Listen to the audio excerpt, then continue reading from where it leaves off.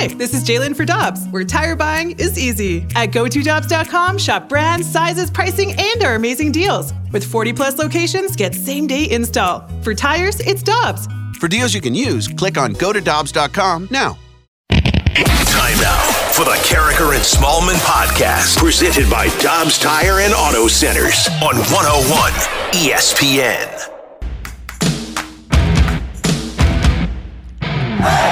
Good morning, everyone, and welcome to Carricker and Smallman on 101 ESPN. Happy Tuesday. It's 7:02 right there. Your time check brought to you by Clarkson Jewelers, an officially licensed Rolex jeweler. Good morning, Michelle Smallman. How was your weekend? Randy, it was great. Long weekend. It was Feels good. weird to be back. Feels weird that it's Tuesday. Yeah, it's a happy Tuesday. Tomorrow's already hump day. How was your weekend? It was good, except for the start. Yeah. But you know what? At least we had a long weekend to process and maybe turn the page. Yeah, I think we've turned the page. Well, we get to revisit it all day. We do. We were really excited. As a matter of fact, Michelle and I sitting over at Enterprise Center on Friday night, Game 6, Blues and Avalanche, and we're getting ready for overtime. But the Avalanche weren't. Puck flow covered to the right side. Eric Johnson hits the line with 9 seconds. They pass it near wing. Helm with a shot. He scores! And the Colorado Avalanche, with 5 seconds to go in the game, have slapped it past the glove of Mikko Mikkola to take a 3-2 lead here in the third. And we're thinking, why the face? What up? Why the face, indeed. 6 seconds left. And in overtime, as we know, anything can happen. Mm-hmm. Momentum can shift very quickly. But 6 seconds left. Darren Helm. Unbelievable. Of course, it was the secondary scoring again for the Colorado Avalanche that gets it done. And Randy, we sat there stunned. We looked down. We watched a ton of Blues fans exiting Enterprise Center. They were stunned. It was like a bunch of zombies leaving the place because people could not believe that happened in the manner in which it did. Not that the Blues lost, but everybody mentally was ready for overtime. Exactly. Everybody in the building. I'm sure that on that Colorado bench, the only guy who wasn't ready for overtime was Darren Helm. Correct. He was ready. He was not wanting to go to overtime. So Blues coach Craig Berube, what happened? On that play? Yeah, I think early on up the ice, we're kind of in a set forecheck, and we let their D-man get by us and carry the puck up the ice. Created a little bit of a odd man rush. Made a play to the weak side, and, you know, they shot it and went through some people and went in. But up ice, we could have done a better job. A lot of times when you give up a goal in the last 10 seconds, it's because guys quit playing. They just assume that the period is over. This wasn't one of those situations. The Blues were still playing. It was just a good play. And yes, the Blues can say we made mistakes, but it was just a good Colorado play. Colorado's a really good team. Best team in the Western Conference. And they finished with the most points in the conference and have a really good chance to go to the Stanley Cup Finals. I think at the end of the day, Colorado winning the series 4-2 is probably the way it should have gone. Yes, but there's still that what if. There's still those what ifs that are hanging in the air. And especially the way that it ended, Randy. It's the latest game-winning goal to clinch a series in Stanley Cup playoff history. Yeah. It's history how late that goal happened.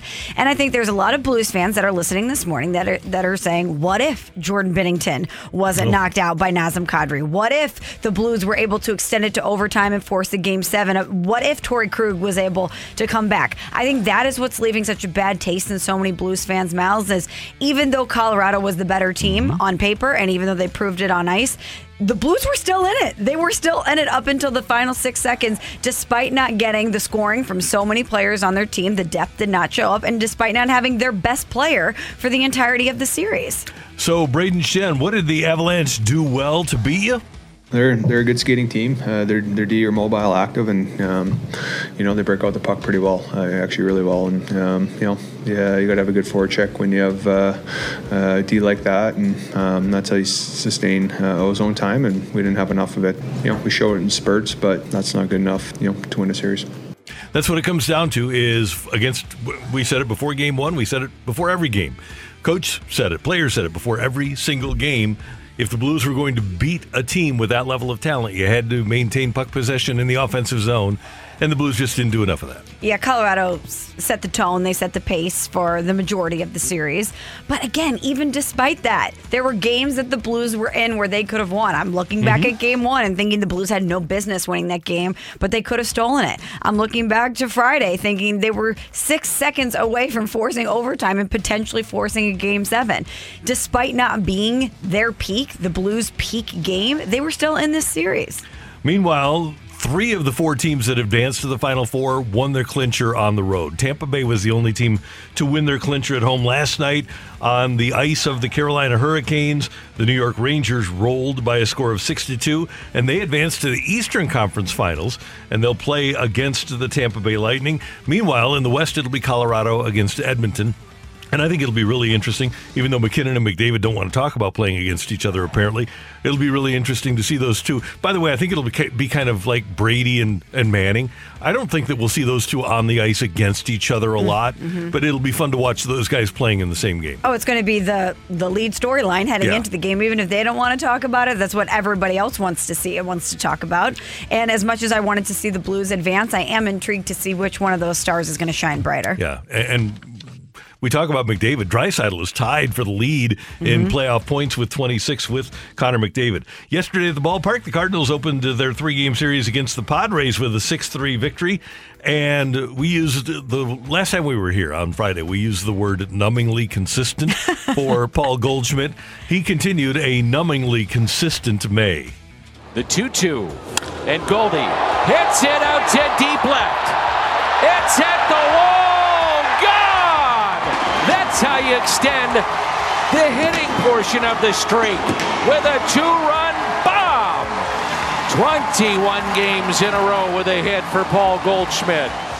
Now batting .352 on the season, Michelle, with a .418 on base and a .626 slugging percentage. As Danny Mac said, 21-game hitting streak. He's reached base safely in a career-high 35 consecutive games, which is the longest streak in the majors this season, and 32 RBI in May. Unreal. Paul Goldschmidt is hotter than hot. And by the way, Michelle, just so that people know, to keep an eye and an ear out for this, Goldschmidt will match Pete Rose's 44-game hitting streak on June 23rd in Milwaukee. Oh, okay. And then he'll match Joe DiMaggio July 6th in a game at Atlanta and break the record July 7th in Atlanta. So circle those dates on your calendar because he's not slowing down anytime soon. So now you know here first on 101 ESPN. Well, Brady has 22 extra base hits this month, tie him with Stan Musial and Albert Pujols for the most in any May in Cardinal history. That's amazing. And I was looking to give you an idea of how ridiculous Mark McGwire was. Goldschmidt, as great as he's been, has an .806 slugging percentage this month. In May of 1998, McGwire had a .907 slug.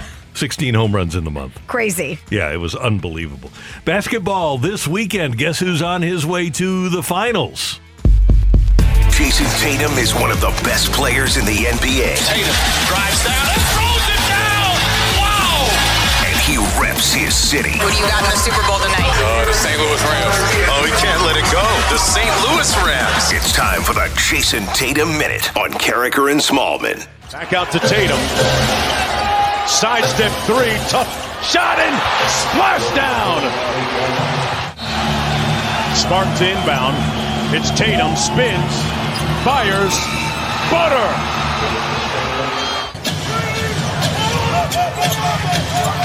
Shoots again.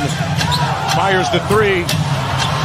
And that might do it. Al Horford with the rebound. Throws it up in the air. And the Boston Celtics will go to the NBA Finals. St. Louis and Jason Tatum leading the Celtics to the finals with a Game 7 win, 100-96 over Miami. He led the Celtics, 26 points, 10 rebounds, 6 assists, 9 of 21 from the floor, including 4 of 7 from three-point land. And the Celts will play at San Francisco against Golden State Thursday night in Game 1 of the NBA Finals. As Jimmy Butler said at the end of Game 7, this is your title. Go get it to Jason Tatum. And I think he's right. Even though the Golden State Warriors are a beast, and that's going to be no easy task for Jason Tatum, he's got this. I think that he has a very good chance of leading the Celtics to an NBA championship. And what a season for the Celtics. Brad Stevens moving to the front office. Ime Udoka, first year as a head coach, and he's taken this team to the NBA Finals. But you can't say enough about the hometown kid, Jason Tatum, and how proud we are of him. He's awesome. And by the way, Marcus Smart, who was coached by Travis Ford at Oklahoma State, the Defensive Player of the Year in the NBA, is also going to be in this series. He'll have his hands full. He'll have probably Steph Curry. But I wonder, I guess it's Draymond on Tatum, which is going to be a really interesting matchup. Matthew? Andrew Wiggins. Oh, it'll be Wiggins is going to draw a lot of Tatum. I mean, Draymond's going to get him because he's Draymond, but it'll be a lot of Wiggins. So if it's Wiggins, then congratulations, Celtics. Get ready for your parade. There you go.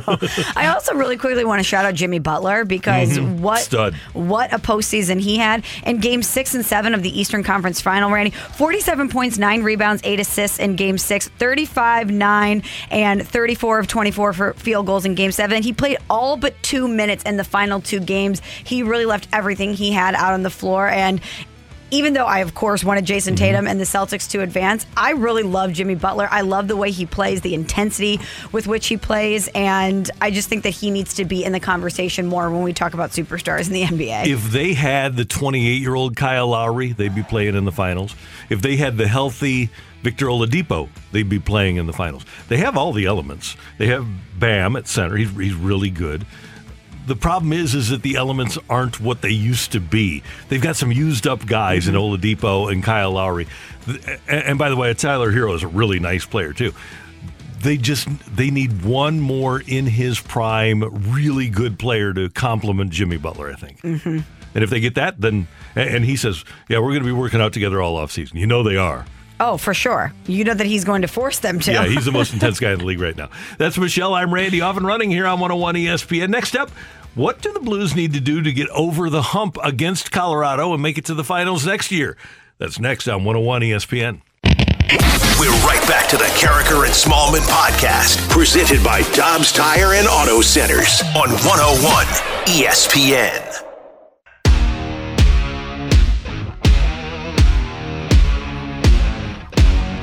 Michelle Smallman, Randy Carricker, great to have you with us on 101 ESPN. The Blues eliminated from the playoffs with Friday night's 3-2 loss to the Colorado Avalanche. And oh, by the way, the Blues are built to be a team that gets and maintains a lead, and they had a 2-1 lead heading into the third period, gave up a power play goal to Compher, his second of the night, before allowing the winner.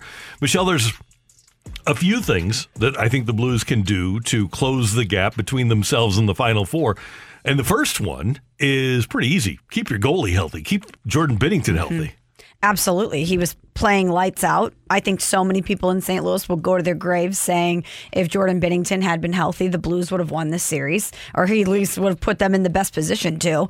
But that's the thing, Randy, is that when I think about ways the Blues can close the gap, and I look at the team that showed up versus Colorado, it was not the peak version of this team. It was not the healthiest version of this team. You had defensemen, Torrey Krug being an example, Marco Scandella, who was banged up, who were out. You had Jordan Binnington, who got knocked out of the series, and you had 9 20-plus goal scorers in this series, and frankly, a lot of them didn't show up. You didn't get Ivan Barbashev and Braden Shen on the score sheet. Vladimir Tarasenko, Brandon Saad, and Pavel Buchnevich were not the peak versions of themselves. I think that had the Blues been the version of themselves that we had seen this season, they were a team that could have easily beaten Colorado, but that's not what happens in the playoffs.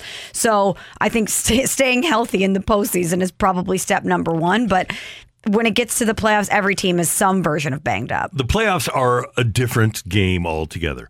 I can give Pavel Buchnevich a pass for struggling in the playoffs.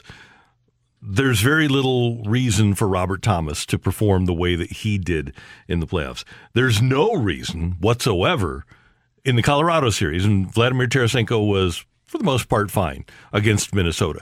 But when your best and highest paid player is not your best player, then you've got a problem. And Ryan O'Reilly was fine. Those two both make $7.5 million, Tarasenko and O'Reilly. And we know Vladdy knows what it takes because we saw him win a Stanley Cup. I hope that he was just hurt, but I fear that hunger, that intensity that we saw on display in 2019 is gone. And I think one thing the Blues can do to close the gap is move on from Vladimir Tarasenko and get a player that's at least a little bit more reliable. And by the way, they're going to have Jake Neighbors here. Now, is Neighbors ever going to be a 35-goal guy? Probably not.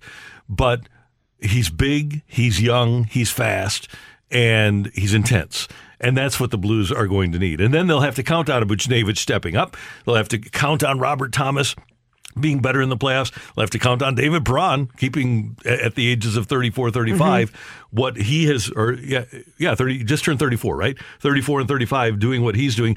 And one of the other big things that I'm not sure about is they need Jordan Kyrou to continue to ascend.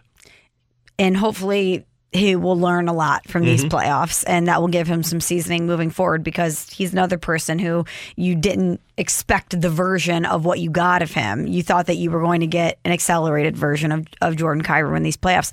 But Randy, going back to Vladimir Tarasenko, what I can't make heads or tails of is the version that we saw of him versus Colorado and how I align that with the 82-point guy, the 34-goal scorer that played like a man on a mission throughout the regular season. And as you said, we're about to find out in the coming days just what a lot of these guys have been dealing with in the postseason. And everybody is battling something, it seems, at this time of year. But it just felt like that intensity that we saw from Vladdy all during the regular season was not what we saw of him versus Colorado. No. And if you're the Blues, you know that at some point in the offseason, at least he or his agent had expressed a desire to move on. He did a very good job of being a professional and showing up every day and being a really good and productive Blue. But that doesn't leave your mind. And if you think that you're not going to get that version of him in the playoffs moving forward, I think Doug Armstrong is probably already making calls, and he knows what the landscape is going to look like this offseason. And it's a valid defense to say that Vladimir Tarasenko was defended well by Colorado, because he was. But those are the sorts of players that you, at playoff time, expect to rise to the occasion and be better than the opposition. Doesn't matter what they're doing defensively against me, I'm going to score a goal. And for him to only have the one against Colorado was troubling. And the other thing I look at here is not, and this has nothing to do personally with Tarasenko or even really the playoffs, but is it a smart move for a team to sign a guy who played 34 games in the 2 years previous to this one? Smart to sign a guy that's going to turn 31 in December to a 5-year, 6-year, 7-year contract. I just don't think that's smart business on the part of any sports team to sign a guy with an injury history like that to an extension like Vladimir Tarasenko should command. Now, I think a lot of people are saying, why haven't you guys brought up Matthew Tkachuk yet? Because that, I think, is what all Blues fans want. If they really want to close the gap, they're thinking, well, we know a guy who would be perfect for the job, a guy who had 104 points in the regular season. That's Matthew Tkachuk. Now, I don't know if that's something that Doug Armstrong can do this offseason. They might have to wait another year until he's in a position where he can make that decision himself. But Matthew Tkachuk certainly seems like the piece that would help you close that gap. Yeah, and I just don't think... So he's going to make $9 million next year. I don't think that there's a way to keep both David Perron and have Matthew Tkachuk on your team, even if you trade Tarasenko. And if I can, and by the way, you'll have to give up assets. You'll have to give up Jordan Kyrou and picks and probably somebody else to get a guy like Matthew Tkachuk. Are you better off just going through next year and getting him as an unrestricted free agent after next year? If I were Doug Armstrong and Tom Stillman, that would be my approach, because I really want to keep David Perron on this team. I would have had a contract ready for him the second he stepped off the ice after Game 6 at Enterprise Center. And there has to be a healthy balance between young ascending players and a veteran core that really establishes your identity, and what is the identity of the St. Louis Blues without David Perron? He was their leading playoff scorer with 13 points. Had 9 goals, 4 assists. He was their leading goal scorer and their leading points producer in the playoffs. When you think of the St. Louis Blues and what St. Louis Blues hockey is, to me, you think of Braden Shen, you think of Ryan O'Reilly, and you think of David Perron. Mm-hmm. We have a different insight into him because we get to speak to him every week. But not only is he giving you that production on the ice and he's setting the tone, we know all of the little intricacies of who David Perron is as a leader, and the way that he motivates his teammates, and the way that he knows how to speak to certain guys or tries to push the right buttons to get the best out of other people, and the way that he would tell us how he knows certain guys need a joke at a certain time because that's how they respond to things. He's just a leader and a huge part of the culture of the St. Louis Blues, and I would not let him walk. Now, over the course of the weekend, and I know emotions are raw, there has been a lot of complaining about Colton Parayko. Obviously, the delay of the game penalty was troubling. The turnovers in the playoffs were troubling. But this is a guy, he and his defense mates, Justin Falk, Torrey Krug, all make $6.5 million. They're tied for 28th among defensemen in salary in the NHL. This year, Colton Parayko was 26th in ice time in the league. He was 5th in blocked shots in the league. He was a plus 32 after the break. Now, Chris Pronger told us a couple of weeks ago when I asked him, he got mad, didn't he? And he said, just leave him alone. Well, he was basically saying, don't compare him to me. He's never going to be me. He's his own player. Here is Prongs on that particular comparison. Well, again, I think you all need to leave him alone. Number one, he's not me. He's Colton Parayko. And you can't make a player play the way he doesn't play. Secondly, I think he needs to use his attributes. Yes, he's big and he's a great skater and rangy, and he needs to use those assets, close the gap, create turnovers at the blue line to create odd man rush opportunities and get in the transition game. He needs to stay within himself and not stop listening. I don't know if he even cares, but stop listening to people asking him to play the way that he does not play. He's his own player. So that's valid, and that comes from a Hall of Famer. Mm-hmm. And there are things that Colton Parayko can do. But to say that Colton Parayko is worthless or a bad player is pretty disingenuous. He's a really important player for this team. And somebody emailed me last night complaining about him, and I emailed back and said, look, I really respect your opinion. I really respect my opinion. But I respect Doug Armstrong's more. And if Doug Armstrong is going to evaluate the guy and say that he's worthy of the contract, then I'm not going to say no. I remember after 2018, I'd said on our air, and I always like to tell people what I say. So when I said that Oscar Sundqvist was the worst player that I'd ever seen play for the Blues, I pointed that out.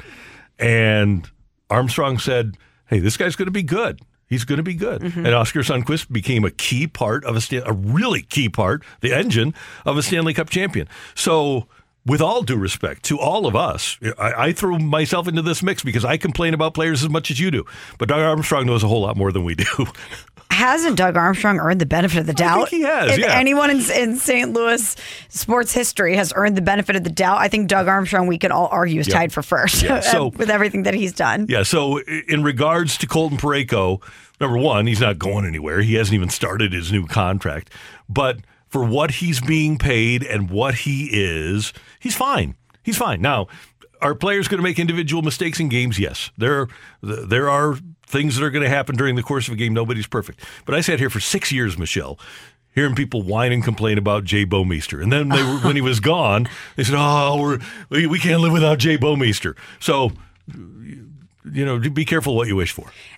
Sometimes you don't realize what you have till it's gone. Exactly. And I think Jay Bouwmeester is example A of that because as soon as he wasn't on the team, you realized everything he brought to it. Do you think with Colton Parayko, though, Randy, it's that he's not mean enough or or fans don't think he's tough enough? Right. And like we talked with Prongs about, you can't do what Chris Pronger did when he was playing 20 years ago.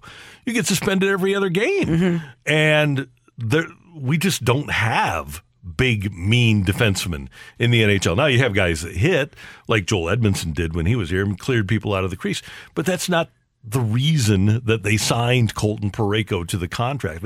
They know who Colton Parayko is, and he's not that guy that's going to be clearing the crease. So you have to accept him for what he is. And is he a Stanley Cup champion? Yeah. Is he a guy who's playing hurt last year with a bad back? Yeah. Is he a guy that plays on a team that goes to the playoffs and is one of the biggest minutes guy for a playoff team every year? Yeah. So you kind of have to just take him for what he is.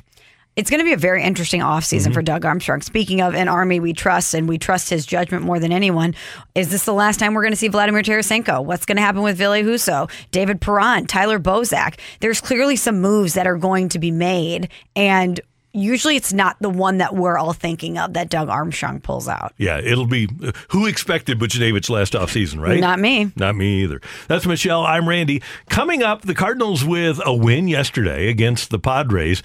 But man, what a different looking lineup it was than what we expected to see towards the end of May. That's next on 101 ESPN.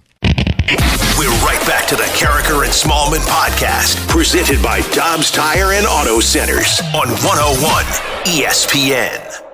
1, 2, 3, 4.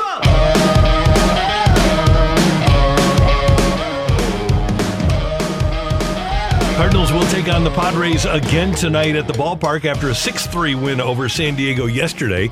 Michelle, there are going to be 12 playoff teams in Major League Baseball in 2022.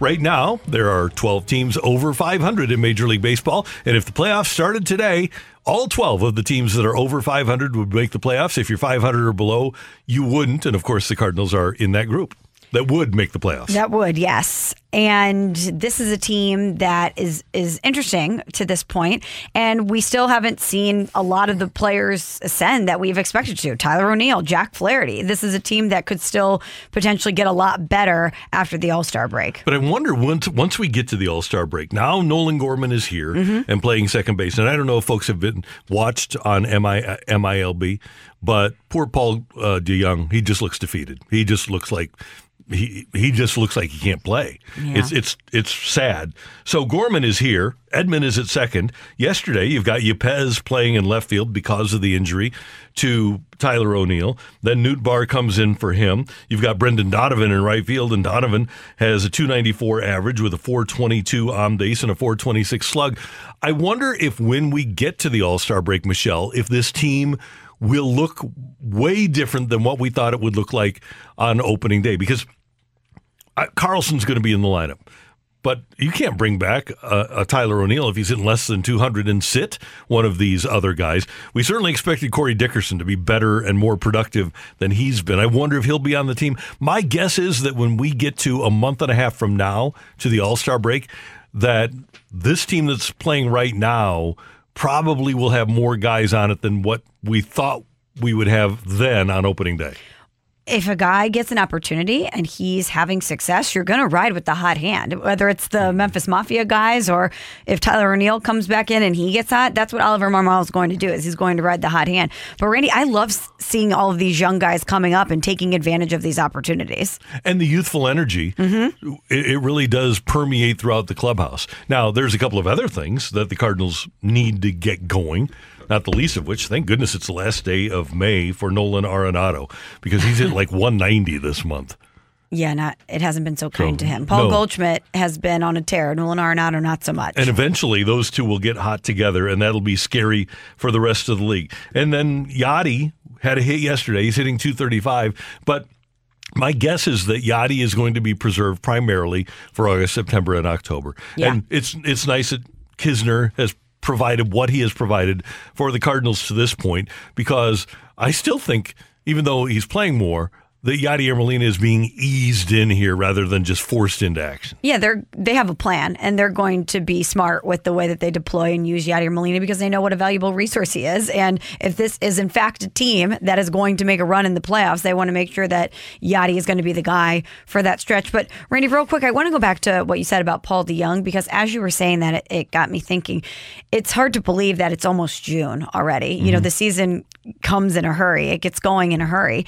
But think about all the debate and consternation prior to the season about how long the leash for Paul DeJong would be. And Nolan Gorman heating it up in the minors, we said he's going to eventually force their hand. If he continues to perform at this clip, they're going to have to bring him up. Thank goodness they made the move when they did. can you imagine? And yes, Nolan Gorman had to be putting up those numbers and so did Paul DeJong for that conversation to even happen. But sometimes the Cardinals, or at least we feel like they're guilty of playing the contract and letting things go on for too long, even if the fans believe it's expired. But they made the move with Paul DeJong at the right time. And even though they didn't know what it would be like defensively, shifting Tommy Edman away from second base, this seems to be a move that's paying dividends. And can you imagine if Paul DeJong had been here any longer and had been putting up those numbers, it just would have prolonged the inevitable. Yeah, it would have been a bad situation. Yeah. It really would have. But now you have Gorman making the impact that he's made, especially over the weekend. Here's the Cardinals skipper, Oli Marmol. Yeah, he can put a little fear in that opposing side.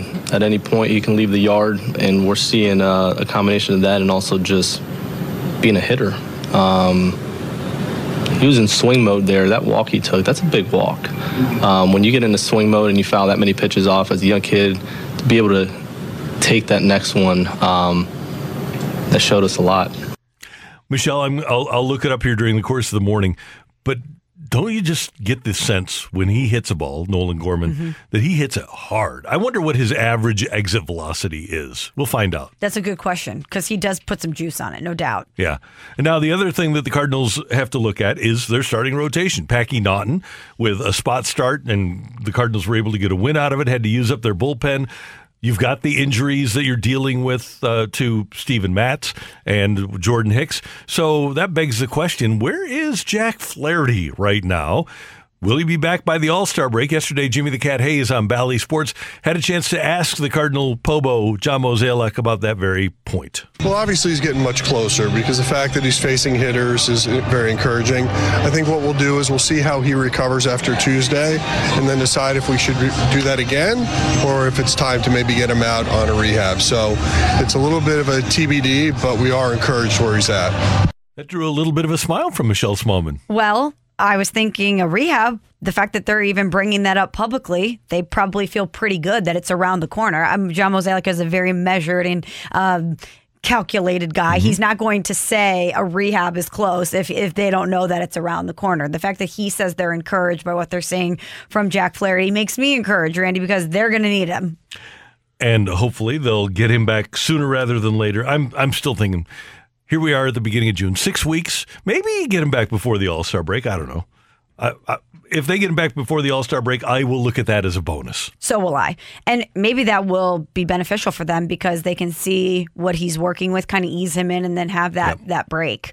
But gosh, I'm looking at the board, Randy. You have Jack Flaherty. Your prediction was 24 starts, 16-4, 2.73 It's going to have to be like an old Hoss Radburn type second half for Jack Flaherty. That's Michelle. I'm Randy. And today the Cardinals will take on the Padres again. Balake Snell, former Cy Young Award winner. Balake, yeah. Oh, you done messed up, Balake, facing the Cardinals. Hey, Ron. Jaquelin's my favorite. Jaquelin. Or D-Nice. D-Nice, yeah. D-Nice is good, too. And Snell will go against Adam Wainwright, 6:45 at the ballpark. Still tickets available. Coming up, take it or leave it on 101 ESPN. We're right back to the Carricker and Smallman podcast, presented by Dobbs Tire and Auto Centers on 101 ESPN. Take it or leave it.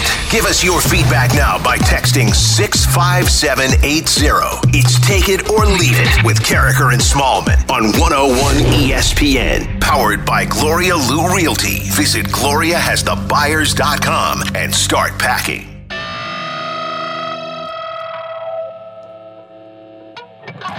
Time for Take It or Leave It on 101 ESPN. Michelle, Matthew, and Randy. And Michelle, did you see this weekend that the Michigan Panthers became the first team to lose a USFL overtime game? Wow. Jeff Fisher's Michigan Panthers lost to New Orleans on Saturday night, 31-27. Now, the kicker here is that previously Fisher had cut the first pick in the USFL draft, his quarterback, Shea Patterson, who went to New Orleans and was telling the New Orleans players everything that Michigan was going to run. Oh, yikes. But take it or leave it, Jeff Fisher should never, under any circumstances, be allowed to make decisions about quarterbacks. I might have to take that because that's not really his MO. He's all about ground and pound, Randy. We need a strong run game. Yeah. Defense and run game. So they play 10 games in this league. His team is 1-6. Take it or leave it, he's going to go to the USFL office and say, hey, can you just kind of forget the first 7 games of the season, then they'll all have a beer? Is he on the USFL competition committee? He is. He makes the rules, basically. Okay, so yeah, there you go. He'll be able to sway or whip the votes. And by the way, I'm going to take my picture of Jeff Fisher over to Michelle because she has to see this. Okay, I'm going to vamp here while Randy is walking over to show me. We're looking at Jeff Fisher. Oh, the backwards hat, yeah. But is there a more dismal backwards hat? I mean, it just looks, it's kind of backwards. It's like rapper-esque. It's sideways backwards. Yeah. But this is not the first time we've seen Jeff Fisher look like this. Coach. That man just wants to live in a tent on Venice Beach so bad, and just go do it, dude. Just go do it. What a mess. A tent on Venice Beach. Are you saying he wants to be homeless? That's the vibe he has. I with actually those disagree with that because he's made a lot of money. I don't think he wants to be homeless. Those vibes, it's the vibe he gives off when he wears the backwards hat at his age. He looks like somebody who just wants to be skateboarding down Venice Beach every day for 7 hours. He doesn't look like he really has a lot of purpose in life. I think he just wants to, shotgun a White Claw with the bros. I don't think he wants to be homeless. Those are parallel aesthetics, essentially. No, I don't think it's just because you're a bro you look homeless. I don't think Jeff Fisher looks homeless. I think he might not look like his age, but he doesn't look like he's homeless. The league is kind of a disaster, and he's the face of it. But did you expect the league to not be a disaster, though? Yeah, so there you go. Okay, Randy. So the Rams win the Super Bowl. The Avalanche beat the Blues. Nazem Kadri advances. Take it or leave it. You're wondering where Karma is. I'll take that. Yeah, I'm kind of disappointed in Karma today. I think a lot of people in St. Louis just kind of assumed, oh, well, Karma's going to show up at some point for all of these bad guys. Yeah. And no, they're just thriving. Yeah, they're advanced. Nazem Kadri, hat trick. He's on to the next round, Western Conference Finals. Yeah. Stan Kroenke, his teams continue to win. Where is Karma? I don't know. Are you asleep at the wheel, Karma? The guy that literally kicked people out of their longtime homes, and Karma isn't having an effect yet? Come on. His team should not be winning. Where is Karma? Come on, Karma. I'm with you. I agree. I'll take that. Thank you. Karma's a disappointment today. All right. Big time disappointment. Your text 65780. Matthew, what do you got? 636, take it or leave it. Tyler O'Neill will be in a trade package for a starting pitcher at the trade deadline this season. Leave it. I don't think that he'll be able to restore his offensive reputation by the trade deadline this season. So you don't think the interest will be there, not that they wouldn't try to move him? Exactly. I think they'll try to move him. I don't think next year he can play here. He was my MVP pick of the team prior to the season. How many people did we speak to that said he's going to be better than he was last year? He's going to be an MVP candidate. Yeah, tons. But and I know injuries play a part. Injuries play a big part. We are just over a year away from Jordan Walker, who's their number one prospect. And by the way, they'll have to move him to the outfield. But at some point, you're going to have Carlson in left, Bader in center, and Walker in right. Yeah. We're only 13 days removed, because tomorrow will be 2 weeks, from Adam Wainwright saying that's the guy to watch. To turn it over for the rest of the season was time. I mean, he still believed in him to turn it over. So, do you really think the Cardinals would sell that low on a guy who had such promise? Not this year. A month and a half ago. No, you let him restore things, and then you if you're going to move him, you do it next offseason. And by the way, there's no guarantees yet about Walker. I mean, you have to move him to the outfield first. Friend of the show, Jordan Walker. To be clear, right. And you've got other guys. Brendan Donovan has been a revelation, bouncing around in the outfield. So they're Yepez, and he's probably going to wind up being your DH. But they've got options in the outfield, no doubt about it. Take it or leave it. Pat Maroon is the real Karma. I hope so. Yeah, take it. I hope so. Yeah. But it'd be a pretty good balance. By the way, Pat Maroon against Ryan Reeves for the Eastern Conference Championship. 2 of STL's favorites. Yep, pretty good. Yeah, I love that that's happening. Take it or leave it. Cards are still winning more than 90 games this year. Take it. I'll take that. I think they're on pace for 91 as we speak. I was going to say, it's going to be close, but I'll take it. Yeah, they still have 48 left against the Cubs, Reds, and Pirates. So, yeah, I think so. 618, take it or leave it. Jeff Fisher will win the final 3 games of his season. That's going to make him 4-6 because that's the USFL equivalent of 7-9. You got to take that, of course. Yep, and then you always win them at the end, too, right? Are they division games? You think they're division games? Because then he'll tell his team at the end, hey, last 4 games of the season, you guys were the best in the league. He was fun to cover. He was interesting. Fun wasn't the word I was going to use. Take it or leave it. Some people had a lot more fun with him than others. Take it or leave it. The reasons Karma hasn't showed up for Stan is because he sold his soul to the devil. Yeah. I'm taking that one. I'm taking that one in a heartbeat. Absolutely. He is the devil, though. Did he sell his soul to himself? If anyone would do it, it would be Stan Kroenke. Can he profit off of it? Probably not. Exactly. Take it or leave it. The Oilers are going to boat race the Avs. There's your karma. Oh, man, I would love to think so. I don't know if I can take that. I don't think they're going to boat race them, but I hope they beat them. But it's going to be tough. The Edmonton goaltending situation leaves something to be desired. And that is something, looking back on this series, Darcy Kemper, was beatable. He was so beatable. And you look at the depth of scoring that you had on this Blues team, if that would have showed up, and again, Colorado did a good job, stick taps to them, they're a great team. But you just think about certain matchups and the Blues scoring depth versus a beatable goaltender. I mean, it was there for the taking. Gosh, Randy, I go back to that Jordan Kyrou opportunity in Game 6. There was just so many little moments going back and looking at that series where you're like, that could have shifted everything. Right. So many different moments. Take it or leave it. If the Cardinals had a healthy Jack Flaherty, they'd be in first. I'll take that. 4 games behind right now. I don't think that's unreasonable. Although I think the Cardinals' problems are more because of their inconsistent offense rather than the pitching. But I think Flaherty is worth probably...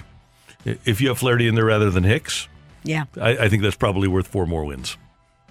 Take it or leave it. Letting Michaelis, your de facto ace, throw 115 pitches in a game you should have been pulled tells me that this staff is in a little bit of trouble. I'm going to leave that. Doesn't tell me that.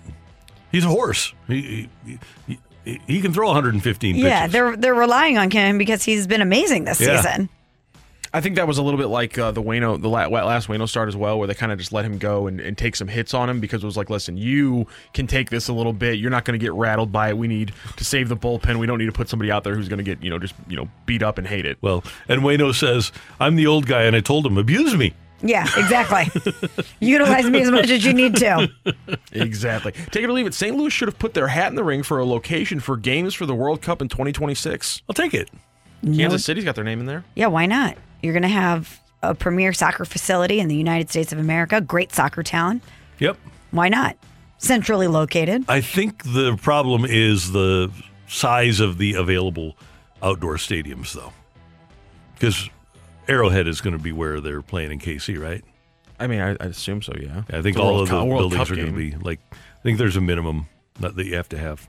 But you can have qualifiers in Busch. Why not? Just saying. Yeah, and even just throw your name in there. Yeah, why not? I mean, just get your name on the map. Exactly. Because I opened up my laptop one day and there was a bunch of stories about Kansas City putting their name in and getting consideration. Hey. It's like, that's just good publicity. You miss 100% of the shots you don't take. Wayne Gretzky, Michael Scott. Both said it. It's the journalistic version of having cranes in the sky. Always be moving, always be building. Take it or leave it. A healthy Pietrangelo to the existing Blues roster would have made the Blues a favorite over Colorado. I'm going to leave that. Does Jordan Binnington still get hurt? I was just going to say, the same injuries are already existing. I don't think Petro would have been the X factor or the difference maker. Now, maybe he would have been able to get his skates in the blue paint, eh? Maybe. But I doubt it. Hey, let's be real here. Colorado's better than the Blues. They are. Yeah. But let's also be real. Jordan Binnington was the best player on the ice for either team. Yep. Yeah, he would have had a chance at least to offset the quality, the margin by which Colorado is better. And just from an emotional and mental standpoint, when your best player gets taken out, as Ryan O'Reilly said, that's the heart and soul of your team that's taken out. That's very difficult to overcome. Devastating. Thank you, Matthew. Thank you, Randy. Coming up next on 101 ESPN, how confident are you in Doug Armstrong being able to build another Stanley Cup champion for next year here in St. Louis? That's next on 101 ESPN. We're right back to the Carricker and Smallman podcast, presented by Dobbs Tire and Auto Centers on 101 ESPN.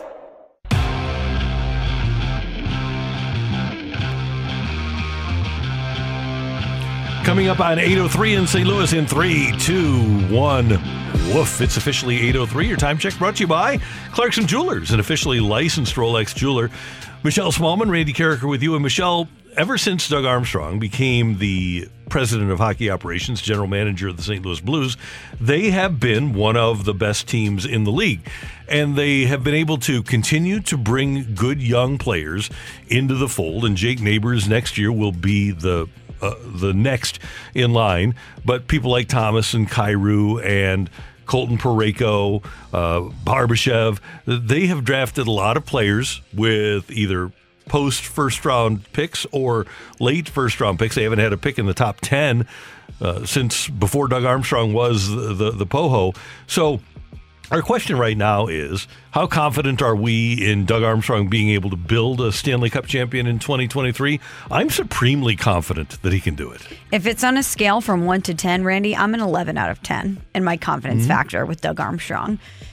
He brings Ryan O'Reilly to St. Louis. I mean, the Justin Falk move that he made, anticipating that Alex Pietrangelo might not be here. How about bringing in Nick Leddy this year as a supplement to this team to shore up the defense? I mean, the list goes on and on and on of moves that he's made to not only open the window, Randy, but prop it open, keep it open for this team to win a Stanley Cup. And when I look back on the past 3 seasons and think about reasons why the Blues didn't get it done, I don't necessarily think it's strictly because Doug Armstrong didn't put together a team that could contend for a cup. When you look back in 2020, it was a global pandemic and a disruption and a bubble that stopped a team who had a very good chance of repeating from getting there. Should they have won in the bubble? Sure, but there was unprecedented factors working against them. And we know that some teams didn't react well to the bubble, the Blues namely being one of them.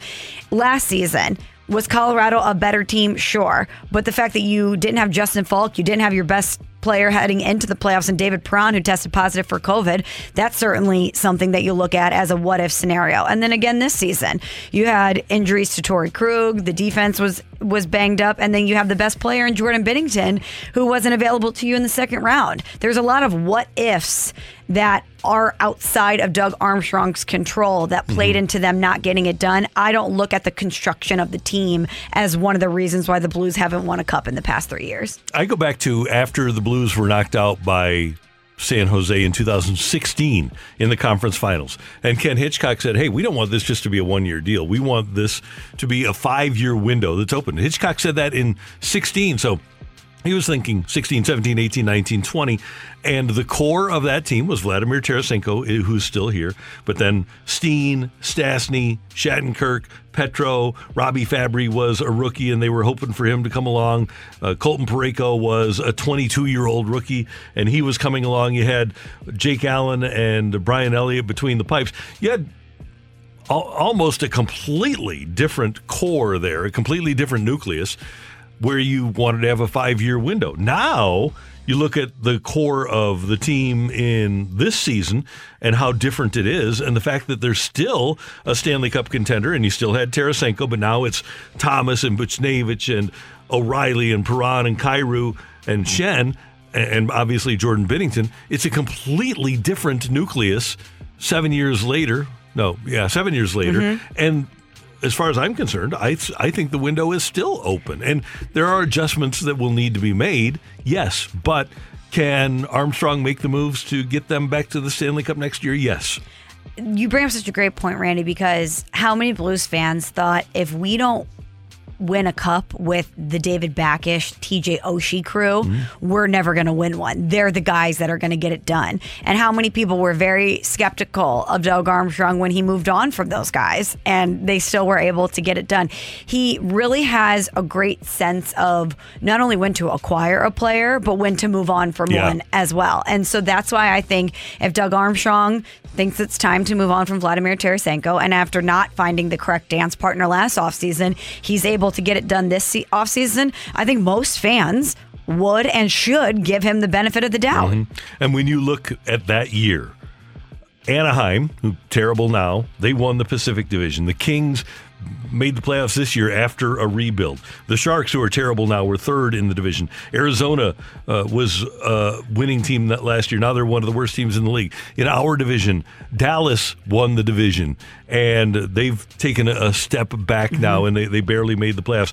The Blackhawks, who've been terrible for a few years, were third behind the Blues in the division. Nashville, who admits right now they're in what's called a competitive rebuild, they were fourth in the division last year. The only team that is in our conference, in the Western Conference, that has consistently stayed on top of their game is the St. Louis Blues. Now, granted, the Blues missed the playoffs by a point in 2018, but they came back the next year and they won the Stanley Cup. I think most fans would take that. Yeah, and if I'm not, and I'll get the statistic. If I'm not mistaken, since Army took over, I believe the Blues have the most wins of any team in the league. That wouldn't surprise me. No. Absolutely not. And let's not forget, not only is it player acquisitions and moves, us getting rid of Mike Yeo and bringing in Craig Berube to be the head coach in season might have ranked right up there with one of the best moves that Doug Armstrong has ever made. I know a lot of people might point to certain contracts. I know people aren't necessarily thrilled with the output that Marco Scandella has provided for the amount of money that he's making, or they might have an issue here or there with maybe a deal that Doug Armstrong has done, but I think overwhelmingly positive when you look at the body of work in totality. So in Army, we trust as far as I'm concerned. Whatever move he deems to be the correct one, I'm riding with Army. And I wonder if there is, and he traded TJ Oshie, right? So he's made probably the most controversial trade that he'll make as the Blues general manager. But I wonder if, in general, the Blues fan base feels like we do. If he's earned such a benefit of the doubt that even if he makes a trade, you say, well, it is Doug Armstrong making it, so I feel better about it. If you don't feel that way, 65780, I would love to know what example you cite as a reason why you don't have confidence in this man. Because maybe there's something that you're seeing that I'm not, because I think whatever thing that you're going to point to, I probably have 7 other things that I can counter with that he's done that have been positives for the Blues. And Michelle, I'm big on people smarter than me making choices. And when Team Canada always has Doug Armstrong as a general manager or assistant general manager for their Olympic or World Championship teams, I'm really going to buy into what they think, because those Canadian hockey people should theoretically be the smartest hockey people in the world, right? You would think. And they're hiring the guy. So if they're hiring the guy, I'm going to say, yeah, he must be pretty good. I would think so. That's Michelle. I'm Randy, and that is today's Fresh Take on 101 ESPN. Coming up, the Cardinals taking on the Padres again tonight at the ballpark, and a new Joe West 5460 podcast is out. We're going to talk about that and more with our friend Mike Claiborne next on 101 ESPN. We're right back to the Carricker and Smallman podcast, presented by Dobbs Tire and Auto Centers on 101 ESPN. Opinionated and proud of it. This is Carricker and Smallman live from the Car Shield studio on 101 ESPN.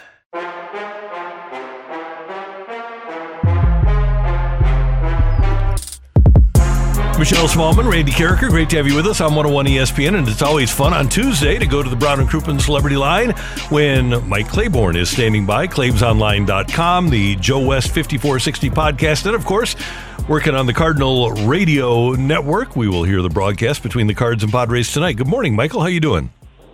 I'm doing well. I hope you all are doing the same. We are, and I want to start with this because obviously the lineup that we saw over the weekend with the injuries to Carlson and O'Neill and the demotion of Paul DeJong, a lot different than what we saw and expected on opening day. Mike, do you think that this is sustainable with these young guys? Yeah, I think it is. They do the basics really well, and they're seeing a variety of different pitching. And I'll tell you, Brendan Donovan has just done a real interesting job playing right field. I really like his approach and how he plays the game. But, I think at some point they'll all hit the wall, and then they have to reload and reset. But, overall, I think it's a good setup, and I think it gives them some good depth. They've got some youngsters in the minor league system that are really emerging. So I like the direction of the team. Well, Claves, I want to highlight two young guys in particular, Matthew Liberatore and Nolan Gorman, who both had strong weekends for the St. Louis Cardinals. What was your thought on what you've seen out of these two so far? I was impressed with their ability to adjust, especially Liberatore. In his first outing in Pittsburgh, he was okay. He did a nice job. I thought he showed to be a little bit more aggressive in his second outing at home. He has more than a curveball. I mean, he's got a variety of pitches. I just think he has to throw them with confidence. And Gorman, I just like the way he adjusts from at-bat to at-bat. He's going to strike out. I don't think anybody's going to argue that point. But I don't think he's that softball slugger, if you know what I mean, where he's just sitting back in the cut just waiting on somebody to lob him a meatball. He is a guy that I've seen really do some things, going the other way with pitches, looking for the gaps, little adjustments that he continues to make. And even though teams are still trying to figure out how to pitch him, he's given them a lot to try and digest. Claves, as you watched the weekend, the 4 games against Milwaukee, and it's only a snapshot, obviously, but we've seen the Cardinals and the Brewers a couple of times so far. How do you think the Cardinals stack up? Good question. And I don't know if we know yet. Milwaukee can pitch. Okay, they don't have the household names, but they have found a way to develop some legitimate pitching, not only in their starters, but their bullpen has done a remarkable job. The question is, will they be able to hit? And I think the bigger question is Yelich ever going to come back to being the player that we thought he was a few years ago? They've got a couple of holes in their lineup, but they have a couple of guys who just seem to torment the Cardinals. Tyrone Taylor is one that just finds a way to put the ball in play against St. Louis. But I think their bigger concern is how are they going to be offensively, and I say that about a team that leads the National League in home runs. Yeah, and you know what, Mike? It's interesting with Yelich. Only a 695 OPS, 229, and he had the leg injury a few years ago. I wonder if this is not unlike what happened with Alan Craig here. If his lower half was so affected by the injury that he just can't get it back. You know, Randy, I think there may be something to it. Throw in the fact that his back was barking there for a while, so anytime you have problems below the belt line, it can really stunt your growth and development. So, he's I won't say he's half the guy he was. He's 3/4 of the guy he was. He doesn't throw very well anymore either. So the injuries have maybe have caught up to him. I know they keep thinking he's going to turn around, and anytime you talk to somebody from Milwaukee, they say, we're seeing a little bit of this, a little bit more of that. And, the stat that everyone loves to use to justify that they're making an impact is the hard hit rate. And that's great. I'm glad, hard hit's better than, I guess, a strikeout. But if you're hitting it hard to certain people, I'm not sure if it makes a big deal of difference in your batting average or your on-base percentage. So he's a guy that I think still has to be very good in order for them to win. Clay, you're around the team every day. You have eyes on these guys, so you're the perfect person to answer this question. I've been wondering, is Paul Goldschmidt in fact human? Because I'm kind of thinking he might be an alien or a robot or something. I mean, 352, 21-game hitting streak. He is just playing out of his mind right now. Michelle, I was thinking the same thing, and I saw these little microchips near his locker. I don't know where they insert them at, but he is just, I don't know if I've ever seen anything like it for a month. The one year Albert won the batting championship, he was kind of automatic like this. But Goldschmidt, I think what intrigues me more than anything else is how many times he cashes somebody in with 2 strikes. A lot of guys in this game, when they get the 2-strike count, you see their average just plummet. But Goldschmidt has made some good pitchers pay with 2-strike counts, which tells me he's processing what they tried to do to him before they got to the 2 strikes. And sometimes these pitchers will try and come back with that same pitch, but they miss by a little bit. Goldschmidt's sitting on it, and either he's hitting a home run or he's hitting a double. And I think what really makes him an impressive guy at this point is his ability to go the other way, find a right center field gap on Sunday. He was down to his last strike with regard to his hitting streak was concerned. And instead of trying to pull a slider, he decided to just drop the head on it and take it the other way to keep the streak alive. Yesterday, he was in a similar situation. Pitcher missed in on him, and he made him pay. So he's seeing the ball well, obviously. He's covering the plate well. He's doing a lot of things that he's allowing his patience to handle everything for him, and, man, it's fun to watch. And thank goodness for that, because obviously with the injuries to O'Neill and Carlson, and Arenado has struggled in May, hitting only 184 with the 622 OPS. Goldie has been the guy. I'm waiting for the day, and it's going to happen at some point, Mike, where Goldie's hitting like he has for May, and Arenado will hit like he did in April, and the Cardinals will be absolutely unstoppable. Well, I agree with you, Randy. And there's a couple other guys that can get it going, not of the dominance that you mentioned of the first two guys. But, we're still waiting to see the consistency of Gorman. And granted, it's a small sample size. Bader's got a quiet 10-game hitting streak going as well. So there's some other guys in the order. If you can just get them to just be a little bit more consistent, then that means there won't be an easy out in the order. And I think you'll really see this Cardinal team go. Claibs, I, of course, wanted to ask you about the Blues as well. We're doing our Blues season wrap-up on the show today after the loss on Friday. Granted, a lot of things to discuss here, and the Colorado Avalanche, certainly a tough opponent. But when you look at this Blues team, how would you describe the season? Well, I've been wrestling with this for the last couple of days. There were a lot of good things that happened in this season. The winning streaks, and certainly after the Winter Classic and when they got on that roll. But I was always concerned about the physical presence and the fact that they just didn't have enough pushback like they've had in the past. The defense obviously was chewed up a lot with injury. Where would they be without Nick Leddy? And it'll be interesting to see what his role will be if he's going to be in the plans for the St. Louis Blues next year, because I think we've seen the other two promising defensemen in Perunovic and Mikkola, and Calle Rosen made a name for himself. But who's next after that group? So maybe Nick Leddy's going to be part of this. I'd like to see him be part of it, because we've seen one thing, that he can cover people who can skate. All right, and that's something I think you want to make sure you have. And with him, Falk, and Parayko all with that same skill set, it makes them a formidable pairs of defensemen that they're going to have. I'd like to see a little bit more grit, and I'd also like to see some of the younger players move up on lines.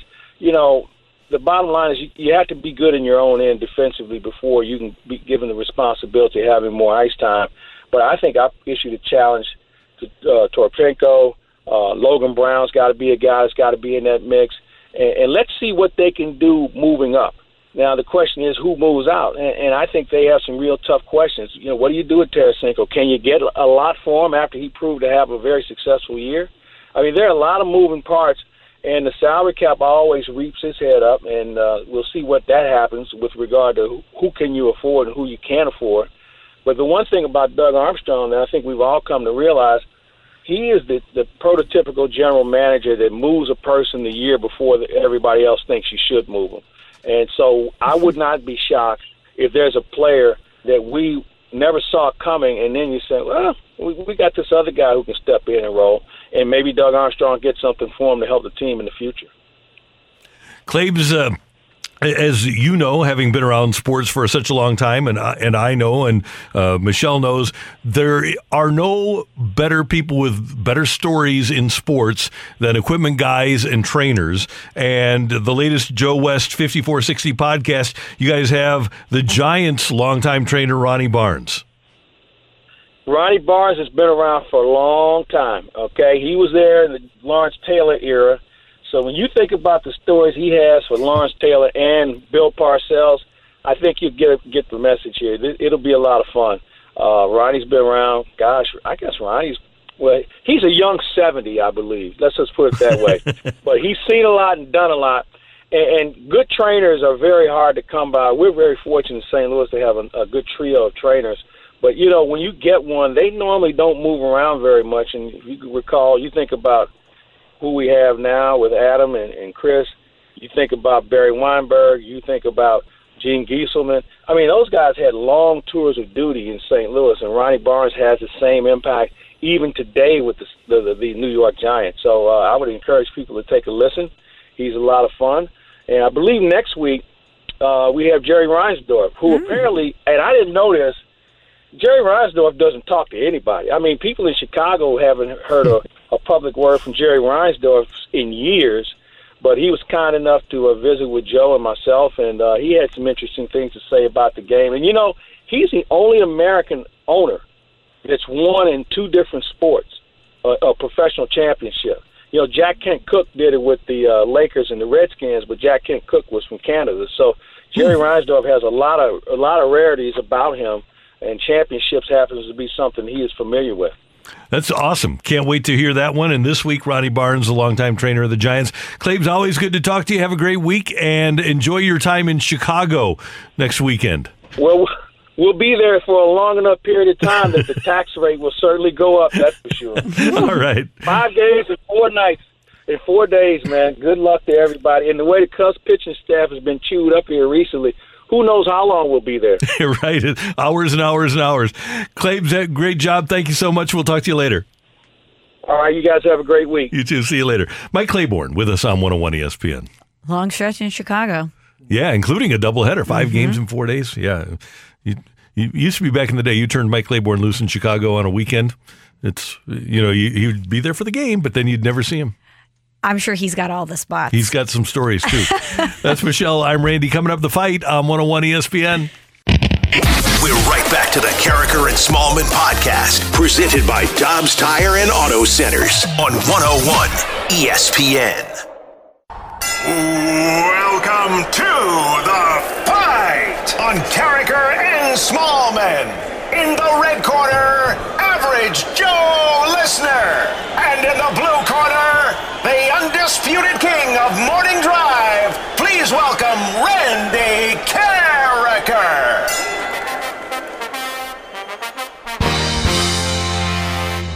What's up, everybody? It's time for The Fight on Carricker and Smallman here on 101 ESPN 835 in St. Louis. That time check is brought to you by Clarkson Jewelers, an officially licensed Rolex jeweler.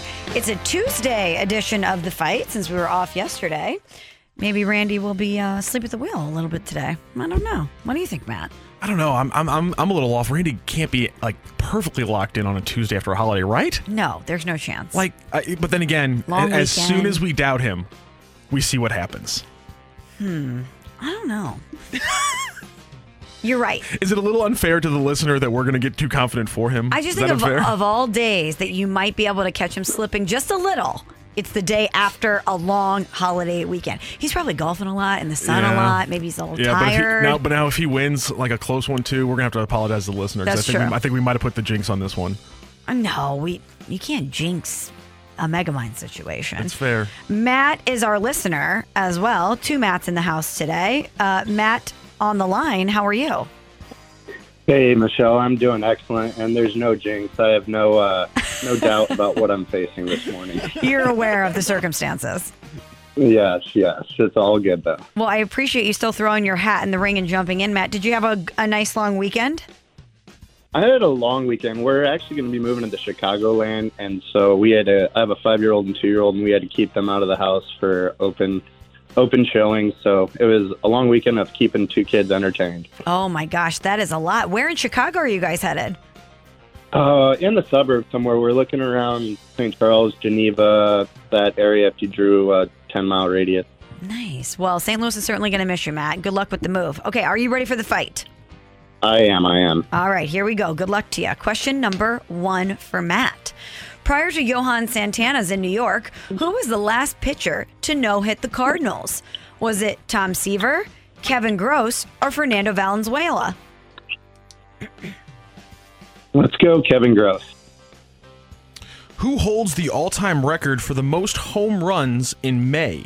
Is that Babe Ruth, Barry Bonds, or Mark McGwire? I will just go Bonds. Matt, Paul Play the odds. Yeah, there you go. Hey, that's a good of reason as any.